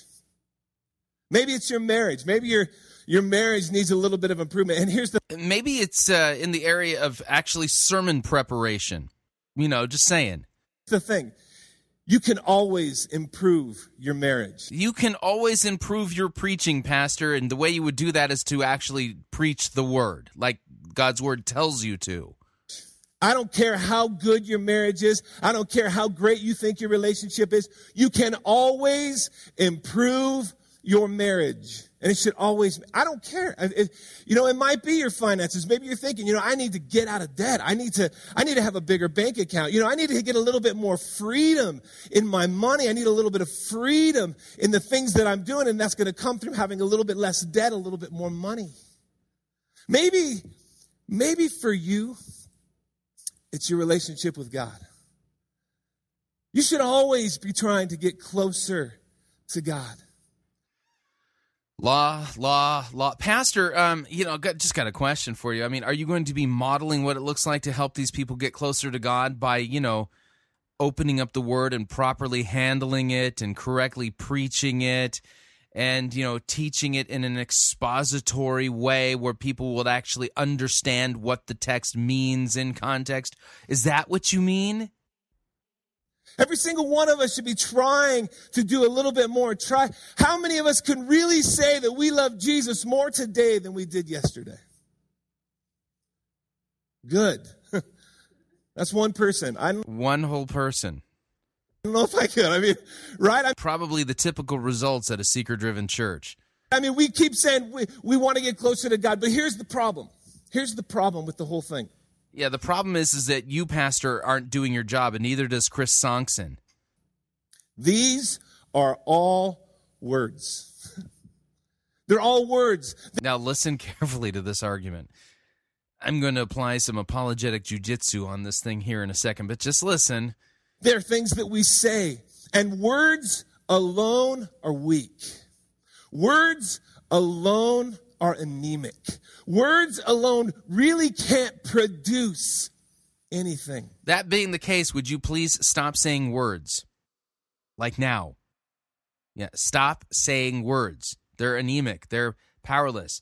In fact, I think the people at your church would probably have the opportunity to actually draw a lot closer to God without the words coming from the pulpit there. It's your behavior. It's the way that you're behaving. Inside your program, you have an outline. And in that outline, it says, breaking the cycle. If we want to do anything, if we want to... No, I agree. The people that attend South Hills Church, they need to break the cycle. They need to get a different church. They need to find a pastor who actually preaches God's word. By the way, those of you who live in Corona, Lake Elsinore, Temecula, that area... There is just a little known congregation, that's right there in Lake Elsinore, and the name of it is First Lutheran. Its name of it is First Lutheran. It's in Lake Elsinore. Pastor Kevin Colander is the pastor there. If I didn't tell you about this place, you wouldn't even know that it exists. Look it up on Yahoo. Look it up on Google. Do a little search for it there. And if you're looking for a pastor who's not going, let me put it in a positive. If you're looking for a pastor who's actually going to preach the word and to preach to you Christ and Him crucified for your sins and to actually rightly handle God's word both in His preaching and His Sunday school class, got to tell you, Kevin Colander, you've probably never heard of this guy. He's one of the most humble men I've ever met. And I got to tell you, if you're looking for a pastor's pastor, this is a guy who actually shepherds his sheep. This is your guy. Yeah, you don't need Chris Sonksen. You need Kevin Colander. Just saying. To improve areas of our life. If we want to change anything, it's going to come from one way, and that is this, from our behaviors. That first bullet there says this: systems create behaviors. Oh, you've got to be kidding. So your big first point in your, quote, sermon is that systems create behaviors. Oh, I'm going to scream. Systems create behavior. What's a system? A system is an approach to getting things done. Like we talked about last week. If you were here last week, I pulled out generations from the audience and I had them standing all along the thing here. And what we were doing is we had these cards. And I had a card of an attitude or something that was handed down. Maybe it was kindness. Maybe it was cruelty. And all these things keep getting handed down. Just like that. Yeah, maybe it's biblical ineptitude. Maybe that's what got passed down. That we have these systems that we have inherited or we have adopted from our families, and these systems will either launch and propel our life or they will hold us back. Okay, that being the case, Pastor, it hurts to say that you're a pastor. That being the case, apparently you don't have a good system in place for preparing sermons because your job, according to God's word, is to preach the word. You're not doing it. So you obviously need a better system in place. May I recommend that that you put a system in place? Here's a system that you should put in place. Number one, let's stop with the sermon series thing. Yeah, all that creativity is getting you nowhere. Instead, what you need to do is you need to borrow from the Lutheran Church what's called a biblical lectionary. These are predetermined texts, but an Old Testament text, a New Testament epistle text, as well as a gospel reading that are assigned for each and every Sunday of the year. Okay, so first of all, let's take away your creativity. Your system isn't working. Let's get a system in place that does work, okay? Because it's all about behavior change. So I want to help you out here, because in the sermonizing part of your life, you're just woefully falling short. So you need a lectionary. Number 2, you need to, if you haven't already done so, learn the biblical languages. And then moving forward, you need to take a class on biblical hermeneutics, probably 4 or 5 of them. After that, you will begin to understand that from a systematic systems point of view, when it comes to proper sermonizing, that what it requires you to do is then at the beginning of each and every week, you sit down with the lectionary texts that are assigned to you by the system. And then you need to translate those from the original languages into English, so that you know what's going on in those texts. You then need to probably spend a little bit of time with a commentary or two, making sure that you rightly get what's going on. And then you need to begin to craft a sermon that never leaves the text, ever. Like, any illustrations that you use are designed to help people understand what's going on in the text. And then you need to figure out a way, systematically, to preach the law lawfully, and not just some generic law. Oh, we've all sinned. No. You need to preach the law in such a way that specific sins are mentioned, that people are specifically called to repent of those sins, and that the solution offered for all of the sinners every week in your church is the forgiveness of sins won by Jesus Christ and his death on the cross.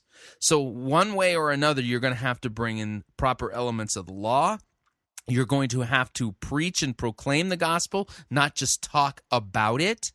And you're going to have to proclaim what God's word says and what he intended in each and every one of the assigned texts that are part of the system that you need to put in place in order for you to overcome the bad habits that you are in regarding your sermon prep. So there you go. What do you think? I think it's a fine and dandy idea. You know what's funny is that I know there's some people listening going, well, that's just crazy. I mean, who has time to do that? That's unreasonable, these demands that you're putting on these pastors. You know, funny thing is that that's what pastors have been doing for millennia. It's not until these Johnny-come-lately guys have shown up on the scene who are completely inept in their preaching that's gone out the window. We need to go back to what worked. Yeah, the thing that worked is the system. Assigned text, pastors who know the biblical languages, have studied hermeneutics, and know the proper distinction of law and gospel, and preach and proclaim what the passages teach, and give Christ and him crucified for our sins, regardless of whatever passage they're in. Yeah, there's the system. I think that these guys need to put in place, because, you see, here we've got a pastor preaching about, people falling into bad habits, and it's obvious in listening to a sermon that he's succumbed to some very, very bad habits, ones that he needs to make some New Year's resolutions about and to take action and put a system in place to fix. You see what I'm saying? It all comes down to systems, because your systems will create your behaviors, and you're thinking, okay, Pastor, here we go. Really unspiritual message. What's happening here? Yeah, it's true. It is. I mean, I'm glad that you recognize that this is an unspiritual message. There's nothing biblical about this. It shows since you believe that behaviors are a result of bad systems, it shows that you have a very, very poor system in place for sermonizing. This is not the most spiritual message in the world. We're talking about systems. Well, here's the cool thing. In the very beginning of this world, in the very first words in the very beginning. And now here comes probably the most obtuse handling of Genesis 1 that I have ever heard. Put your crash helmets on. You'll need them. Beginning of the Bible says this. It's on your outline. If you want to turn to Genesis, you can. But it says this. It says, in the beginning, God created. In the very beginning of everything, God created. And what does that have to do with New Year's resolutions, sir? Do you think that the reason why God wrote at the very, very beginning of the Bible, in the beginning, God created. Do you think that the reason why that was put in there is so that you can somehow figure out from that how to overcome your hurts, habits, and hang-ups and help be successful in your New Year's resolutions? He created systems. He created systems. He put planets in the place, which is called the solar right? I mean, he put these systems together. You think about, here's what I want you to do. If you want to, read this as homework. Genesis 1:1 through 2:4. All about the creation of the... Yeah, he's assigning a biblical text as homework during a sermon. Does anyone think that that's 180 degrees backwards? This is the sermon time at South Hills Church. And the pastor just gave a homework assignment. Apparently, he's too busy. Yeah, so here's your homework assignment. I want you to read Genesis 1:1 through 2:1. You could do it at home. Don't expect me to actually read the text here and, preach it. Where do these people come from? And how is it that thousands of people show up at these churches and find any of this stuff enriching, edifying, or even biblical? The world and all the systems that God created, because he put together systems, the solar system. He put together aquatic systems to bring down rain and bringing rivers and refresh water and all this amazing system. Yeah, he put all of these systems in place so that if you would just look at them, you could figure out how to achieve your New Year's resolutions. Systems for water. He created the life system, or some people call it the food chain. Thank God for that. I'm a carnivore. Now, you are aware, sir, that if you read Genesis 1:1 through all of chapter 3, then you would realize that death is a result of our sinfulness. So the food chain as we know it, that's a result of the fall. That's not a blessing. That's part of the curse. I like the beef and the meats and the... Right? But here's the thing. This is what he does. He brings down water so that plants can rise up, right? And these plants, they're eaten by these herbivores. They're these ones that eat just the green stuff, right?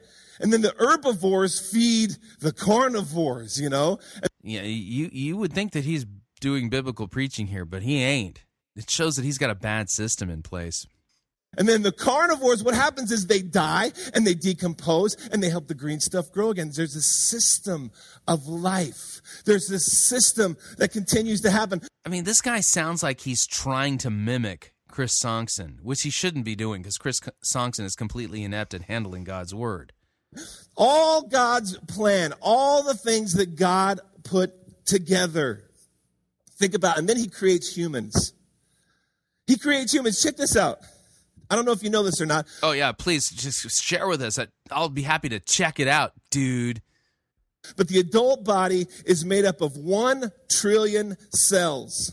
Wow. How does that help me achieve my New Year's resolutions? Oh, and by the way, where is the big New Year's resolution passages in the Bible again?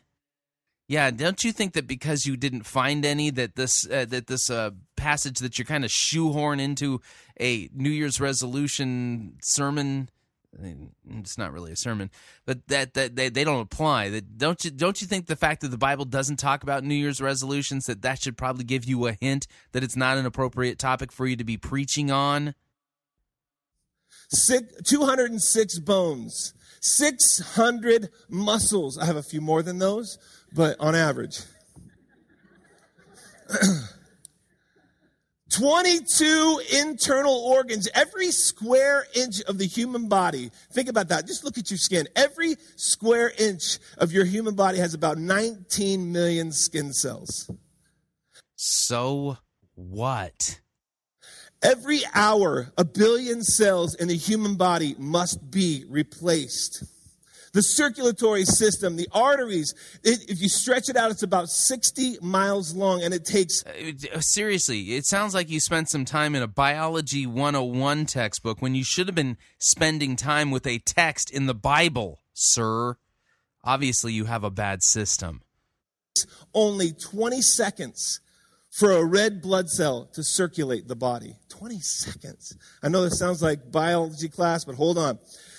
Did you know that the human brain weighs about 3 pounds? There are systems that God created. When he created man and woman, he created systems. Think about it. The circulatory system. It carries... Oh, yeah. So now you're going to name all the systems as if that somehow proves your point. Carries the blood. The respiratory system to help us breathe and get air to our lungs. Our immune system that fights off disease and helps the body to heal. The skeletal system of bones that holds the body together. The excretory system, the urinary system, which you know what that does. The muscular system, the endocrine system, the digestive system, the nervous system, the reproductive system. God, when he put the whole world together, when he put our bodies together, he created systems. And what happens when one of our human body systems break down? What happens when it starts behaving badly? What happens when our respiratory system starts behaving badly? What do? We go to the doctor. We get something fixed because the behavior is not right. It all comes down to the behavior in the system. Whether you like it or not, God created the world and your body to have systems. Your life has systems. My wife and I... And see, because your body has systems, all you have to do is create a system, and then you can, fix all your finances, fix your marriage, and, just be happy at your job and everything. See? That's how it all works.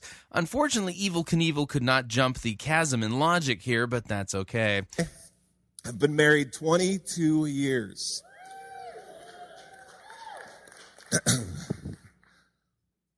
It's so funny. I mean, I can get into stories about that. 22 years, but we have 2 kids, a 19-year-old daughter and a 21-year-old son. When they were young, we had the system down for laundry. I mean, when your family starts to grow, so does the laundry chores, right?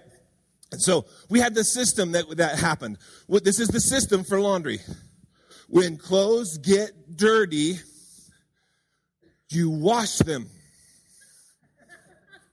Gasp. Wow. That was deep. Profound, dude. It's a good system. It works really well. And so, but here's the thing. When our kids started changing their clothes and doing that by themselves, we decided it's time to change the system because for some reason their clothes come off and then on the floor. So we thought, okay, here's the thing. If you want your clothes washed, we got you this basket. You take your clothes, put them in the basket. And when you put them in the basket, they get washed. New system. Did you find that system in the Bible, dude? Okay, so now my son, he's getting older. He's got these clothes that he likes, and he likes done a certain way. He doesn't want his shirts to get too small. Mom washed a couple of shirts, and they're about 2 sizes too small. Makes him look muscular, but he doesn't like it. But he's got this system that he likes. Certain things get hung. And so Mom says, okay, new system. Now, guess what?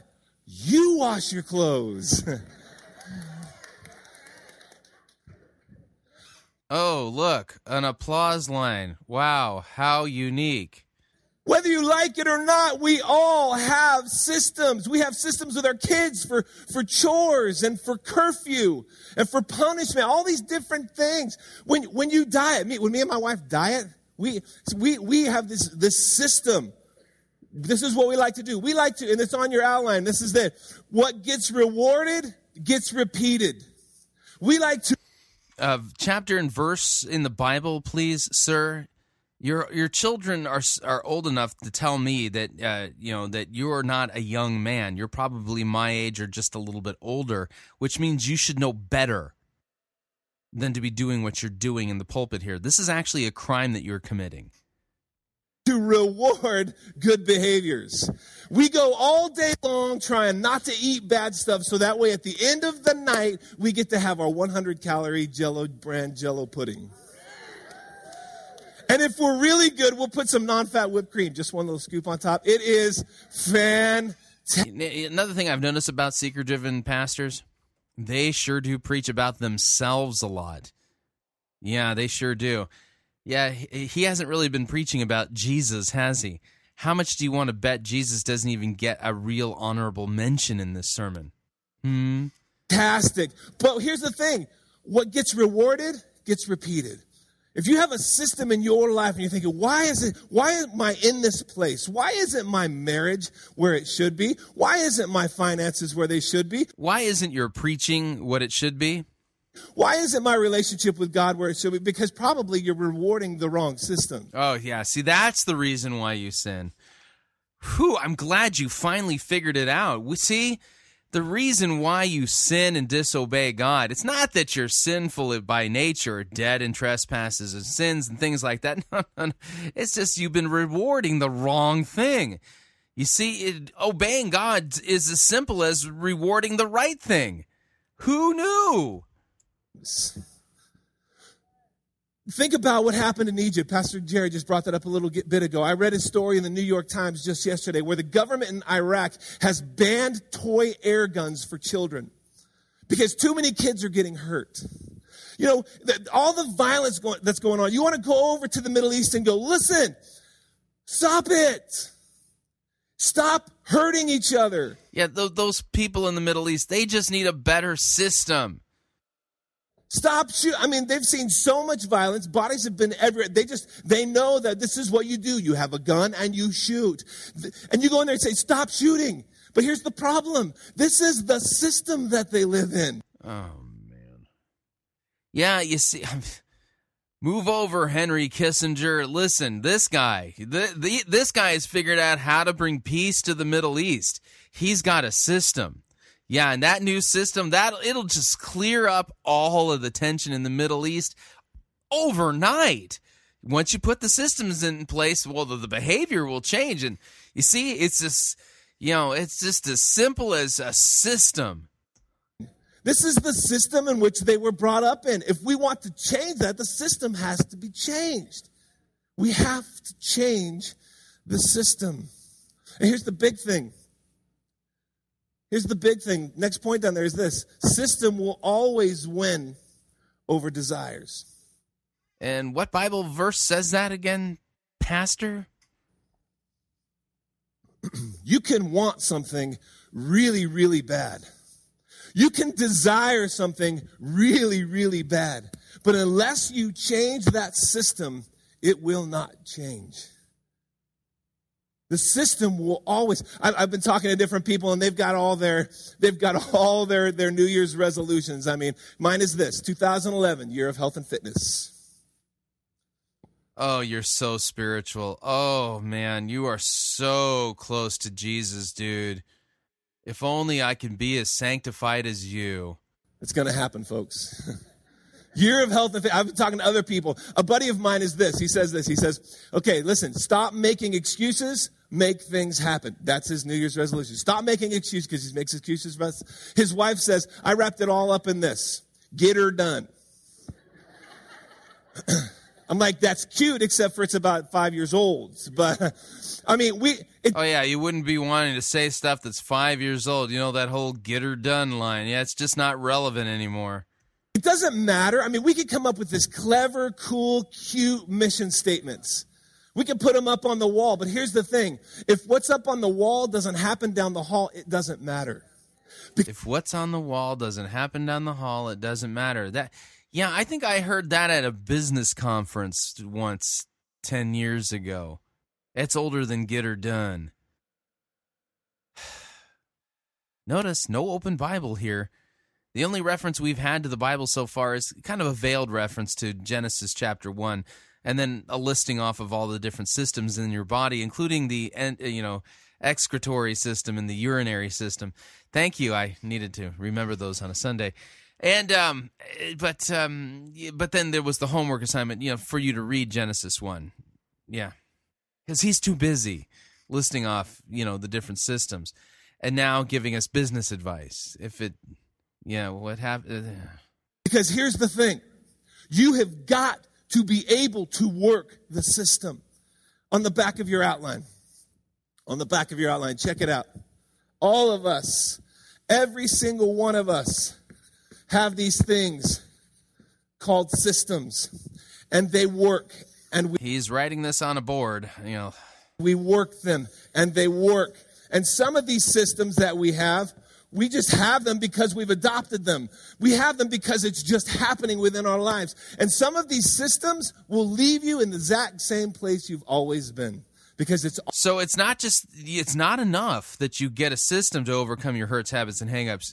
You might have a bad system in place. So you need to constantly be evaluating your system to make sure that your system is producing the results that you are expecting from your life. Again, where is any of this taught in the Bible? Always what you've done. You won't have anything different until you start doing something different. So write that word in there, that word systems, right in the middle of that line. Seriously, he wants people to take notes on this. Do you really think that you are that you are like on top of Mount Sinai? Giving such incredible pearls of wisdom that people need to write these things down so that they can come back to this and review their notes on a weekly basis going, that thing that my pastor said. Yeah, that the excretory system shows me that I need a system. Oh, yeah, that the light came on after he said that. I mean, this was like hearing the voice of God. And so I'm glad I took notes because without it, I would have lost those pearls of wisdom. You have these systems. All of us have these systems that we work. And some of these systems will give us backwards movement. Write that in. So you want to evaluate your system to make sure it's not a system that has backwards movement, because that's bad. I don't know where this is taught in the Bible, but it's bad. Is it a sin if you have a backwards moving system? And if you can't figure out how to get a different system in place, if you put a rear view mirror up on those backwards moving systems, would that fix the problem? And some of these systems will give us forward movement. So here's what we have to decide. Which of these systems that we are working within our life are causing us to move backwards? What behaviors in our... Yeah, because it's not your fault that you're sinning. It's just that you have a bad system. Our life that we are just adopting and possibly even addicted to habitually are causing us to move backwards in our life and fall into an old rut and fall into an old way of living. And what systems are beginning to propel us forward? Maybe you don't have systems that are propelling you forward. Maybe it's time for you to stop and say, okay, listen, ask yourself these questions. You want to write them on there? You can. Number one is this. Oh, yeah, because I'm hanging on every word you say, dude. Yeah, I got to write these down. I don't want to miss out on this.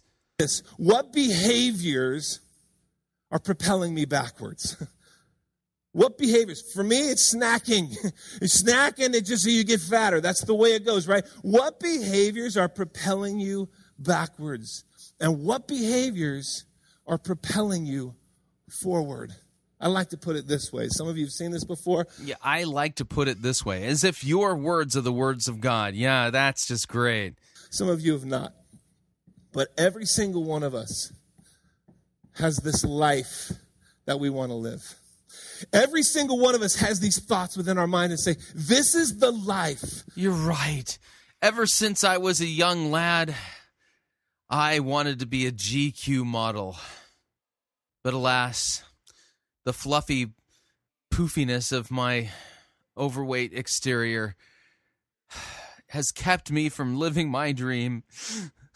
And, I know that deep down inside that if only I had the right system, that what would happen is that I would achieve chiseled body manliness, and that women would fawn all over me, and that there would be talent scouts giving me their cards saying, we must have you as the cover for this month's edition of Gentleman's Quarterly, because you are just the epitome of coolness.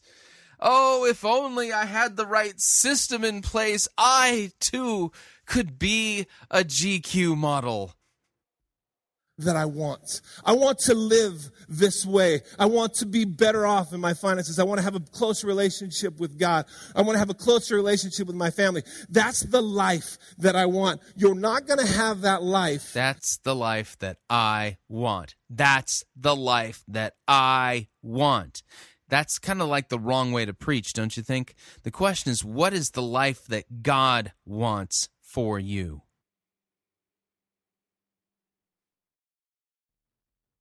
Unless you perform. Your performance leads to your life. Man, this is just stark law. Your performance leads. It's all up to you. You got to find the system. You got to put it in place, and you got to evaluate it to make sure it's not a backwards. It's all up to you, man. Yeah, in other words, yeah. For me, I must confess that I will never become a GQ model by grace. I will only become a GQ model by perseverance, endurance, and hard work and keeping of the law. So it's self-righteousness that leads me to the life that I want to live. I'm putting the emphasis on this because that's what this sermon's all about. It's all about the life you want to live and the behavior you have to change and the system you have to put in place. Any mention of Christ at all yet? How you perform in life will think about, okay, hey, you know what? I want to, in the new year, what I'd like to do is get that new job. I'd like to get that advancement in the job. Unless you perform, you will not have that life. Where does your performance come from? And we talked about it, your behaviors. Now, listen, on some level, I kind of agree with this pastor, because here's the deal. Unless you take steps and do something, if you're attending a church that's as banal, vapid, biblically illiterate, complete, asinine, man-focused, self-help pablum, if that's what you're getting Sunday after Sunday, this is what you'll continue to get until you do the right thing and step out. Leave in a huff. Let the door slam when you leave and go and find a church. How you behave. How you behave will launch you into a brand new performance. Think about kids in school. If they're behaving and they're sitting and they're listening, they have good behavior, what happens to their performance level at school? It goes up, which means what? They're going to get the grades. But if they have a behavior problem, what happens? They're going to have a performance problem, and they are not going to get the grades. Where does your behavior come from? It comes from this place called attitude. Oh, yeah. So, where does your behavior come from? Well, it's just because you have bad attitude that you do bad things. Yeah, oh, man. Talk about a surface treatment of sin. Yeah, Pastor, if you read your Bible, which you're supposed to be doing and actually preaching too, then you'd realize that the reason why we, struggle with all the things we struggle with in life is because that, we're sinful by nature. We're born dead in trespasses and sins. We're depraved and we're fallen. And it's not, your sinful behavior is not just attitude deep. No, it's not. And it's not even just systems deep. You could change your attitude and you can put the best systems in place and you will still sin a lot daily. Why? Because by nature you are dead in trespasses and sins. You have a sinful nature. Yeah, where is Christ? What'd you do with Jesus? Did you hog tie him? Is he in the back of the church somewhere? Are you hiding him behind the drum kit?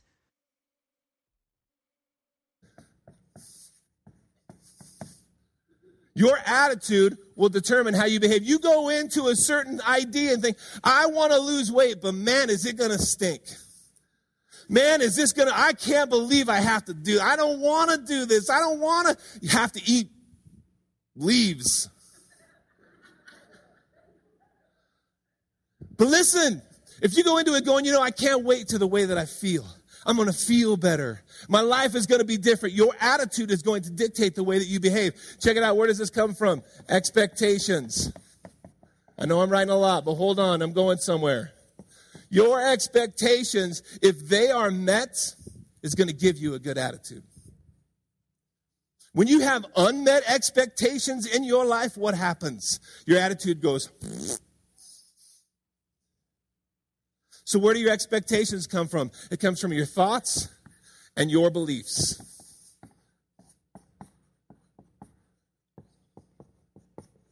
Your thoughts and your belief will determine your expectations. Okay, listen.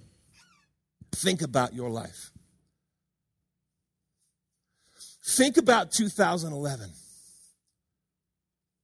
Think about the things in your life that you want to change. I guarantee you, everybody in this room has an area of their life that they would like to change. Think about it. Think about it.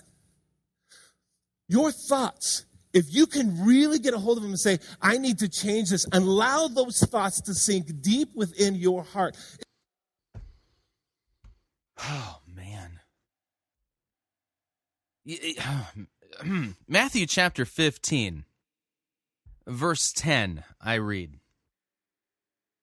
You know what? I might have to actually read more of this. Hang on a second. If you have your Bible, flip on over to Matthew chapter 15, starting at verse 1. I want to point something out here. Jesus is teaching regarding sin. I want to point something out. The Pharisees and the scribes came to Jesus from Jerusalem, and they said, "Why do your disciples break the tradition of the elders? For they do not wash their hands when they eat." Apparently, they didn't have a hand-washing system in place, and they had a bad attitude. I continue. He answered them, "And why do you break the commandment of God for the sake of your tradition? For God commanded, 'Honor your father and mother, and whoever reviles father or mother must surely die.' But you say, if anyone tells his father or mother, 'What you would have gained from me is given to God,' he need not honor his father. For the sake of your tradition, you have made the word of God void. You hypocrites! Well did Isaiah prophesy of you when he said, 'This people honors me with their lips, but their heart is far from me. In vain do they worship me, teaching as doctrines the commandments of men.'" Okay, now I'm going to point something out here real quick here. Because of the fact that, what's this pastor's last name? Is it Phipps? Yeah, Pastor Billy here.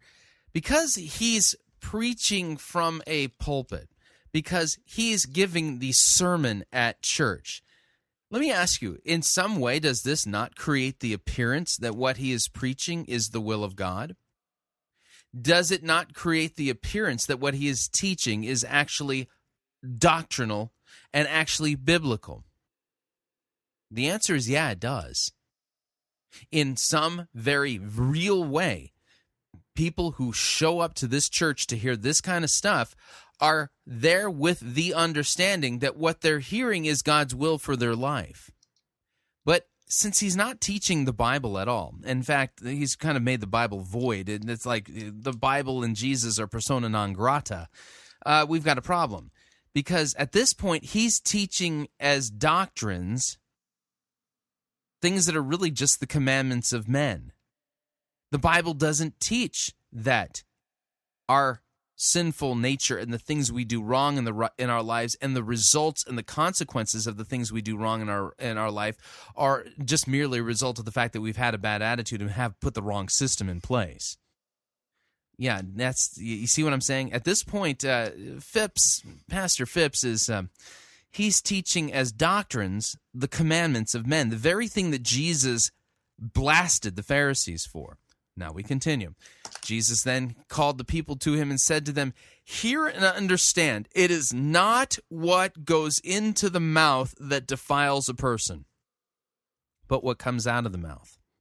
This is what defiles a person."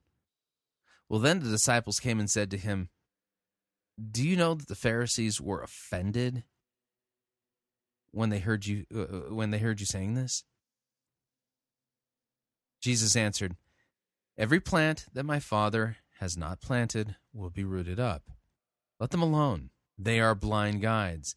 And if the blind lead the blind, both will fall into a pit.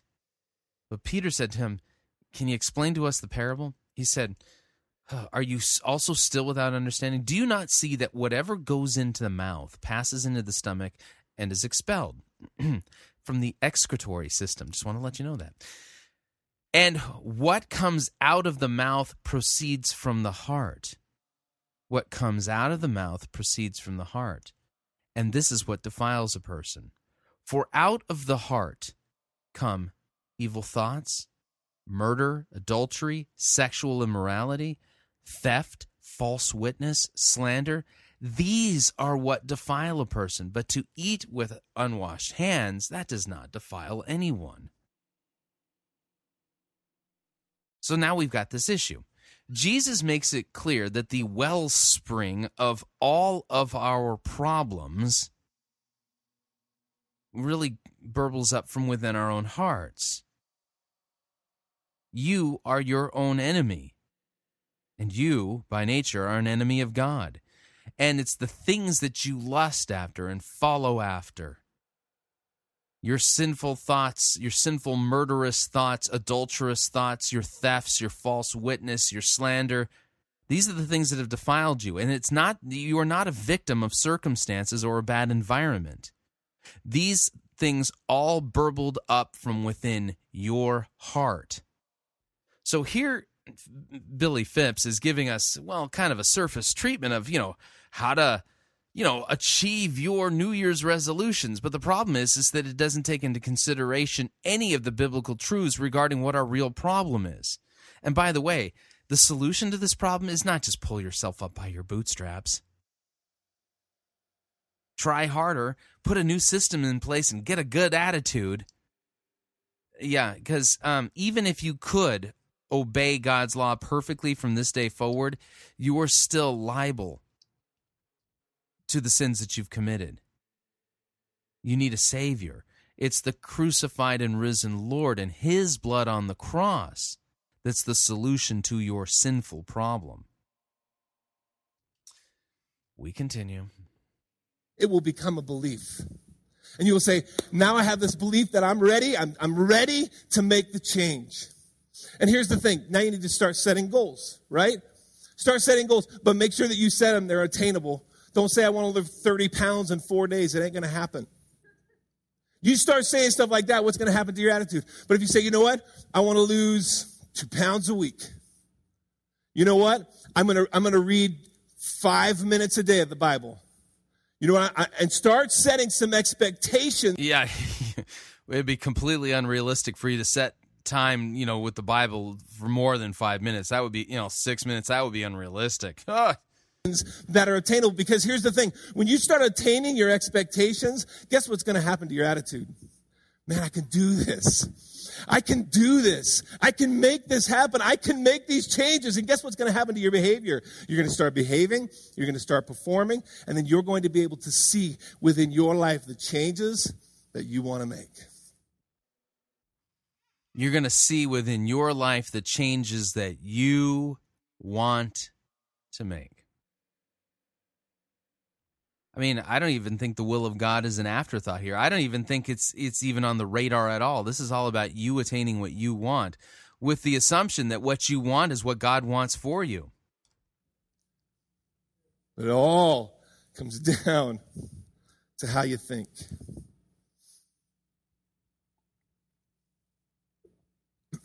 In your Bibles, if you want to look there, you can. Oh, I hope you didn't break a nail, opening up a Bible. One last little scripture I want to read you. One last little. One. As we look into, you could turn to the book of Isaiah, chapter 43. As we look.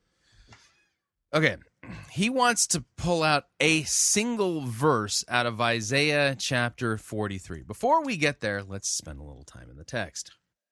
Okay?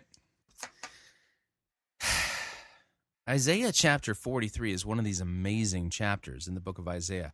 In the 40s, like 41, 42, 43 through 45, you have these amazing passages that tell us about the Lord. And, these are Christological passages in the book of Isaiah, and they are amazing. So let's, just for the sake of argument, let's read Isaiah chapter 43, and I'll start at verse 1. Now, it might take a whole 5 minutes, but, I don't think it's unrealistic to spend that much time in the Bible. Let me read. Here we go. But now thus says the Lord, he who created you, O Jacob, he who formed you, O Israel, fear not, for I have redeemed you. I have called you by name, and you are mine. When you pass through the waters, I will be with you, and through the rivers, they shall not overwhelm you. When you walk through fire, you shall not be burned, and the flame shall not consume you. For I am the Lord your God, the Holy One of Israel. I am your Savior. I give Egypt as your ransom, Cush and Seba in exchange for you, because you are precious in my eyes and honored, and I love you. I give men in return for you, peoples in exchange for your life. Fear not, for I am with you. I will bring your offspring from the east, and from the west I will gather you. I will say to the north, give up, and to the south, do not withhold. Bring my sons from afar and my daughters from the end of the earth, everyone who is called by my name, whom I created for my glory, whom I formed and made. Bring out the people who are blind, yet have eyes, who are deaf, yet have ears. All the nations gather together, and the peoples assemble. Who among them can declare this and show us the former things? Let them bring their witnesses to prove them right, and let them hear and say it is true. You are my witnesses, declares the Lord, and you are the servant whom I have chosen, so that you may know and believe me and understand that I am He. Before me no God was formed, nor shall there be any formed after me. I am the Lord, and besides me there is no Savior. I declared and saved and proclaimed when there was no strange God among you, and you are my witnesses, declares the Lord, and I am God. Also henceforth I am He. There is none who can deliver from my hand. I work, and who can turn it back? Thus says the Lord, your Redeemer, the Holy One of Israel. For your sake I send to Babylon and bring them down as fugitives, even the Chaldeans in the ships in which they rejoice. I am the Lord, your Holy One, the Creator of Israel. I am your King. Thus says the Lord, who makes the way in the sea, a path in the mighty waters, who brings forth chariot and horse, army and warrior. They lie down, they cannot rise. They are extinguished and quenched like a wick. Remember not the former things, nor consider the things of old. Behold, I am doing a new thing. Now it springs forth. Do you not perceive it?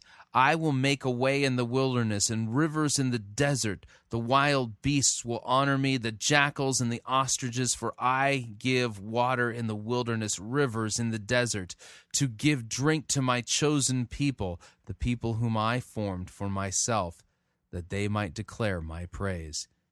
Yet you did not call upon me, O Jacob, but you have been weary of me, O Israel. You have not brought me your sheep for burnt offerings, or honored me with your sacrifices.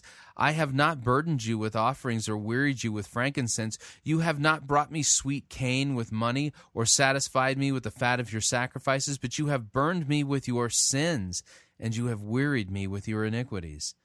I am He who blots out your transgressions for my own sake.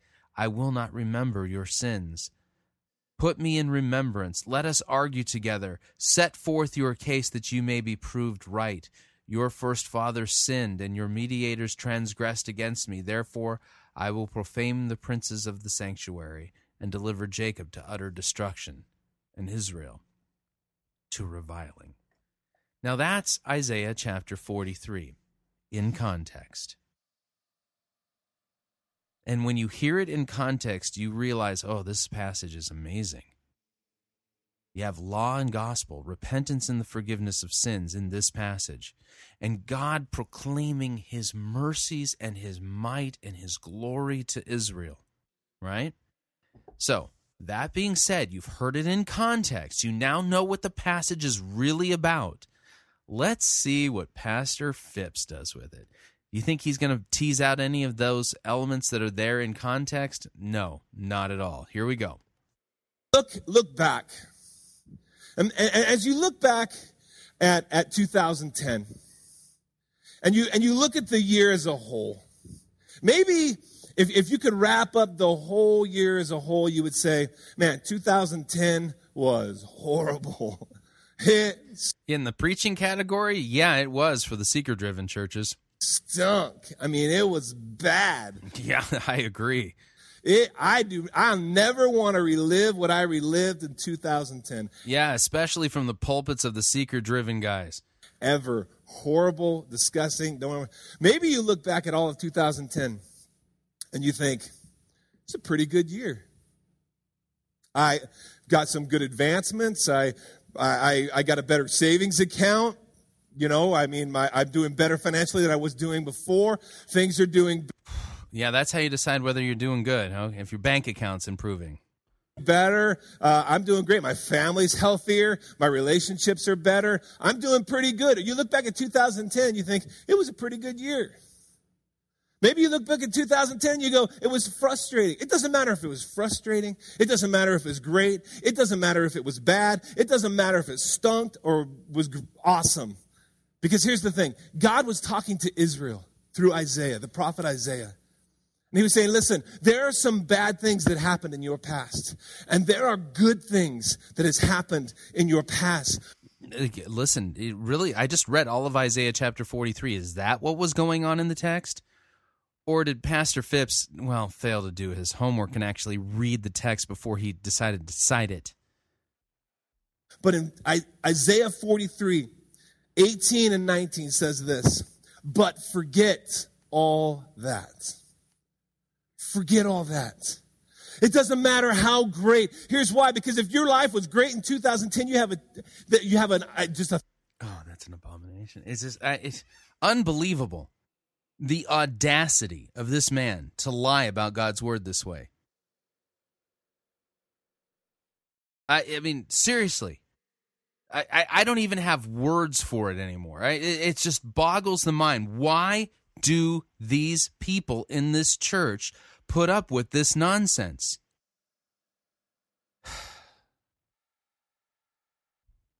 The thought of, you know what, I'm going to settle into it. Or if it was bad, you think nothing's going to get different. He says, it doesn't matter if it was great. It doesn't matter if it was awful. Forget all of that.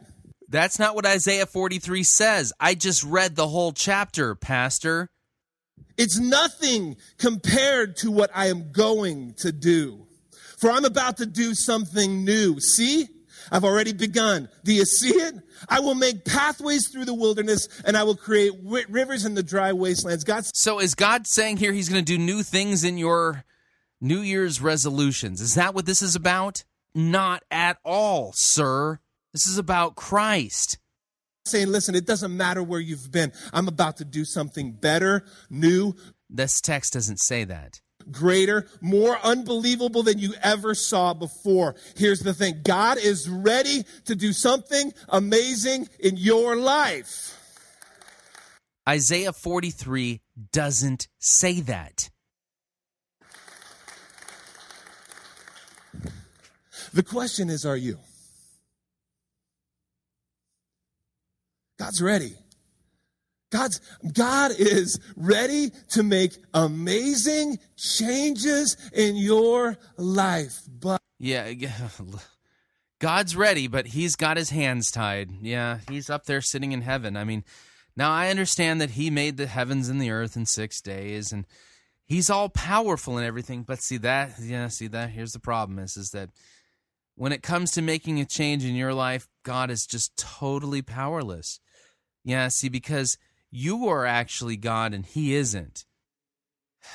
This is unbelievable. I'm going to back this up again because I want you to hear this. I mean, talk about just pure manipulation and law. The question is, are you? God's ready. God is ready to make amazing changes in your life. But are you? Yeah, see, because without you buying into it, God can't do anything. Because it's going to come back to the systems that you are running. Oh, yeah, because, sin is all just about systems and attitudes. If you, see, God can't help you if you have a backwards moving system in place and you have a bad attitude. He wants to, but, he's powerless. If you're running systems that are continually propelling you backward, God's like, look, I want to do something great. I've got some really cool stuff I want to do. I've really got some cool stuff I want to do in your life, but I just can't do it unless you put a different system in place. I'll sit here on the sideline and I'll just wait for you. Oh, I hope you pick a good one because I really want to help you make some changes in your life, but if you don't have a better attitude and a better system in place, I'm completely powerless to help you. How is God helping in that situation again? Isn't just a matter of me changing my attitude and finding a system that gets the results I'm looking for? Listen, I created this whole world with systems in place. And listen, these systems are going to help you to become better, greater. I'm ready to do it. But the question comes down to, are you? Would you pray with me? Oh, man. God, today. Okay, I can't handle it. We're done. Wow. So I asked the question, what can we do to reach these people that are attending churches just like this? One recommendation I have for you all is pass along this podcast. When I do these sermon reviews and you know somebody who goes to that church, give it to them and say, you need to listen to this guy. I know he's like a cold bucket of water to your face, but you need that right now. Because what your pastor's doing, he ain't preaching the word. You're being conned in the name of God. I love you and care for you too much to let you go to hell. That's probably where you're heading if you keep listening to preaching like this. Unbelievable. I mean, it's just gotten to the point where I'm baffled. I'm absolutely baffled. How is it possible that week after week after week that people can attend a church like this and these churches grow like weeds, which they are, and these people actually are so snowed that they think they're hearing the word of God. In reality, it couldn't be farther from that. We've got to reach these people. Your friends who are going to Christian churches are in danger of the fires of hell because they're not hearing Christ and Him crucified. They're not hearing sound biblical doctrine. They're not hearing God's word preached. They're hearing utter pablum. The doctrines of men being passed off as if they are the commandments of God when they are anything but. And what gets lost in all of this? Christ. Pastor Billy preached far more about himself than he did Jesus. Don't you think that's a problem? I don't even think he mentioned Jesus. Don't you think that's a problem? I do. Need to remind you all, Fighting for the Faith is listener-supported radio. That means we depend upon you and your generous gifts and financial contributions in order to continue bringing Fighting for the Faith to you as well as to the world. You can partner with us financially. Visit our website, fightingforthefaith.com. When you get there, you'll see two friendly yellow buttons. One says Donate, the other says Join Our Crew. When you join our crew, you're signing up to automatically contribute $6.95 to the ongoing work and mission of what we do here at Fighting for the Faith and Pirate Christian Radio. And of course, if you would like to specify the amount that you would like to partner with us with, you can do so by clicking on the Donate button. Or you can make your gift payable to Fighting for the Faith and then send it to Post Office Box 508, Fishers, Indiana, zip code 46038. So what'd you think? I'd love to get your feedback. My email address, if you'd like to contact me, is talkback@fightingforthefaith.com. Or you can ask to be my friend on Facebook. It's facebook.com/Pirate Christian. Or you can follow me on Twitter. My name there, Pirate Christian. Till tomorrow, may God richly bless you in the grace and mercy won by Jesus Christ and his vicarious death on the cross for all of your sins. Actually, it's next week, but amen.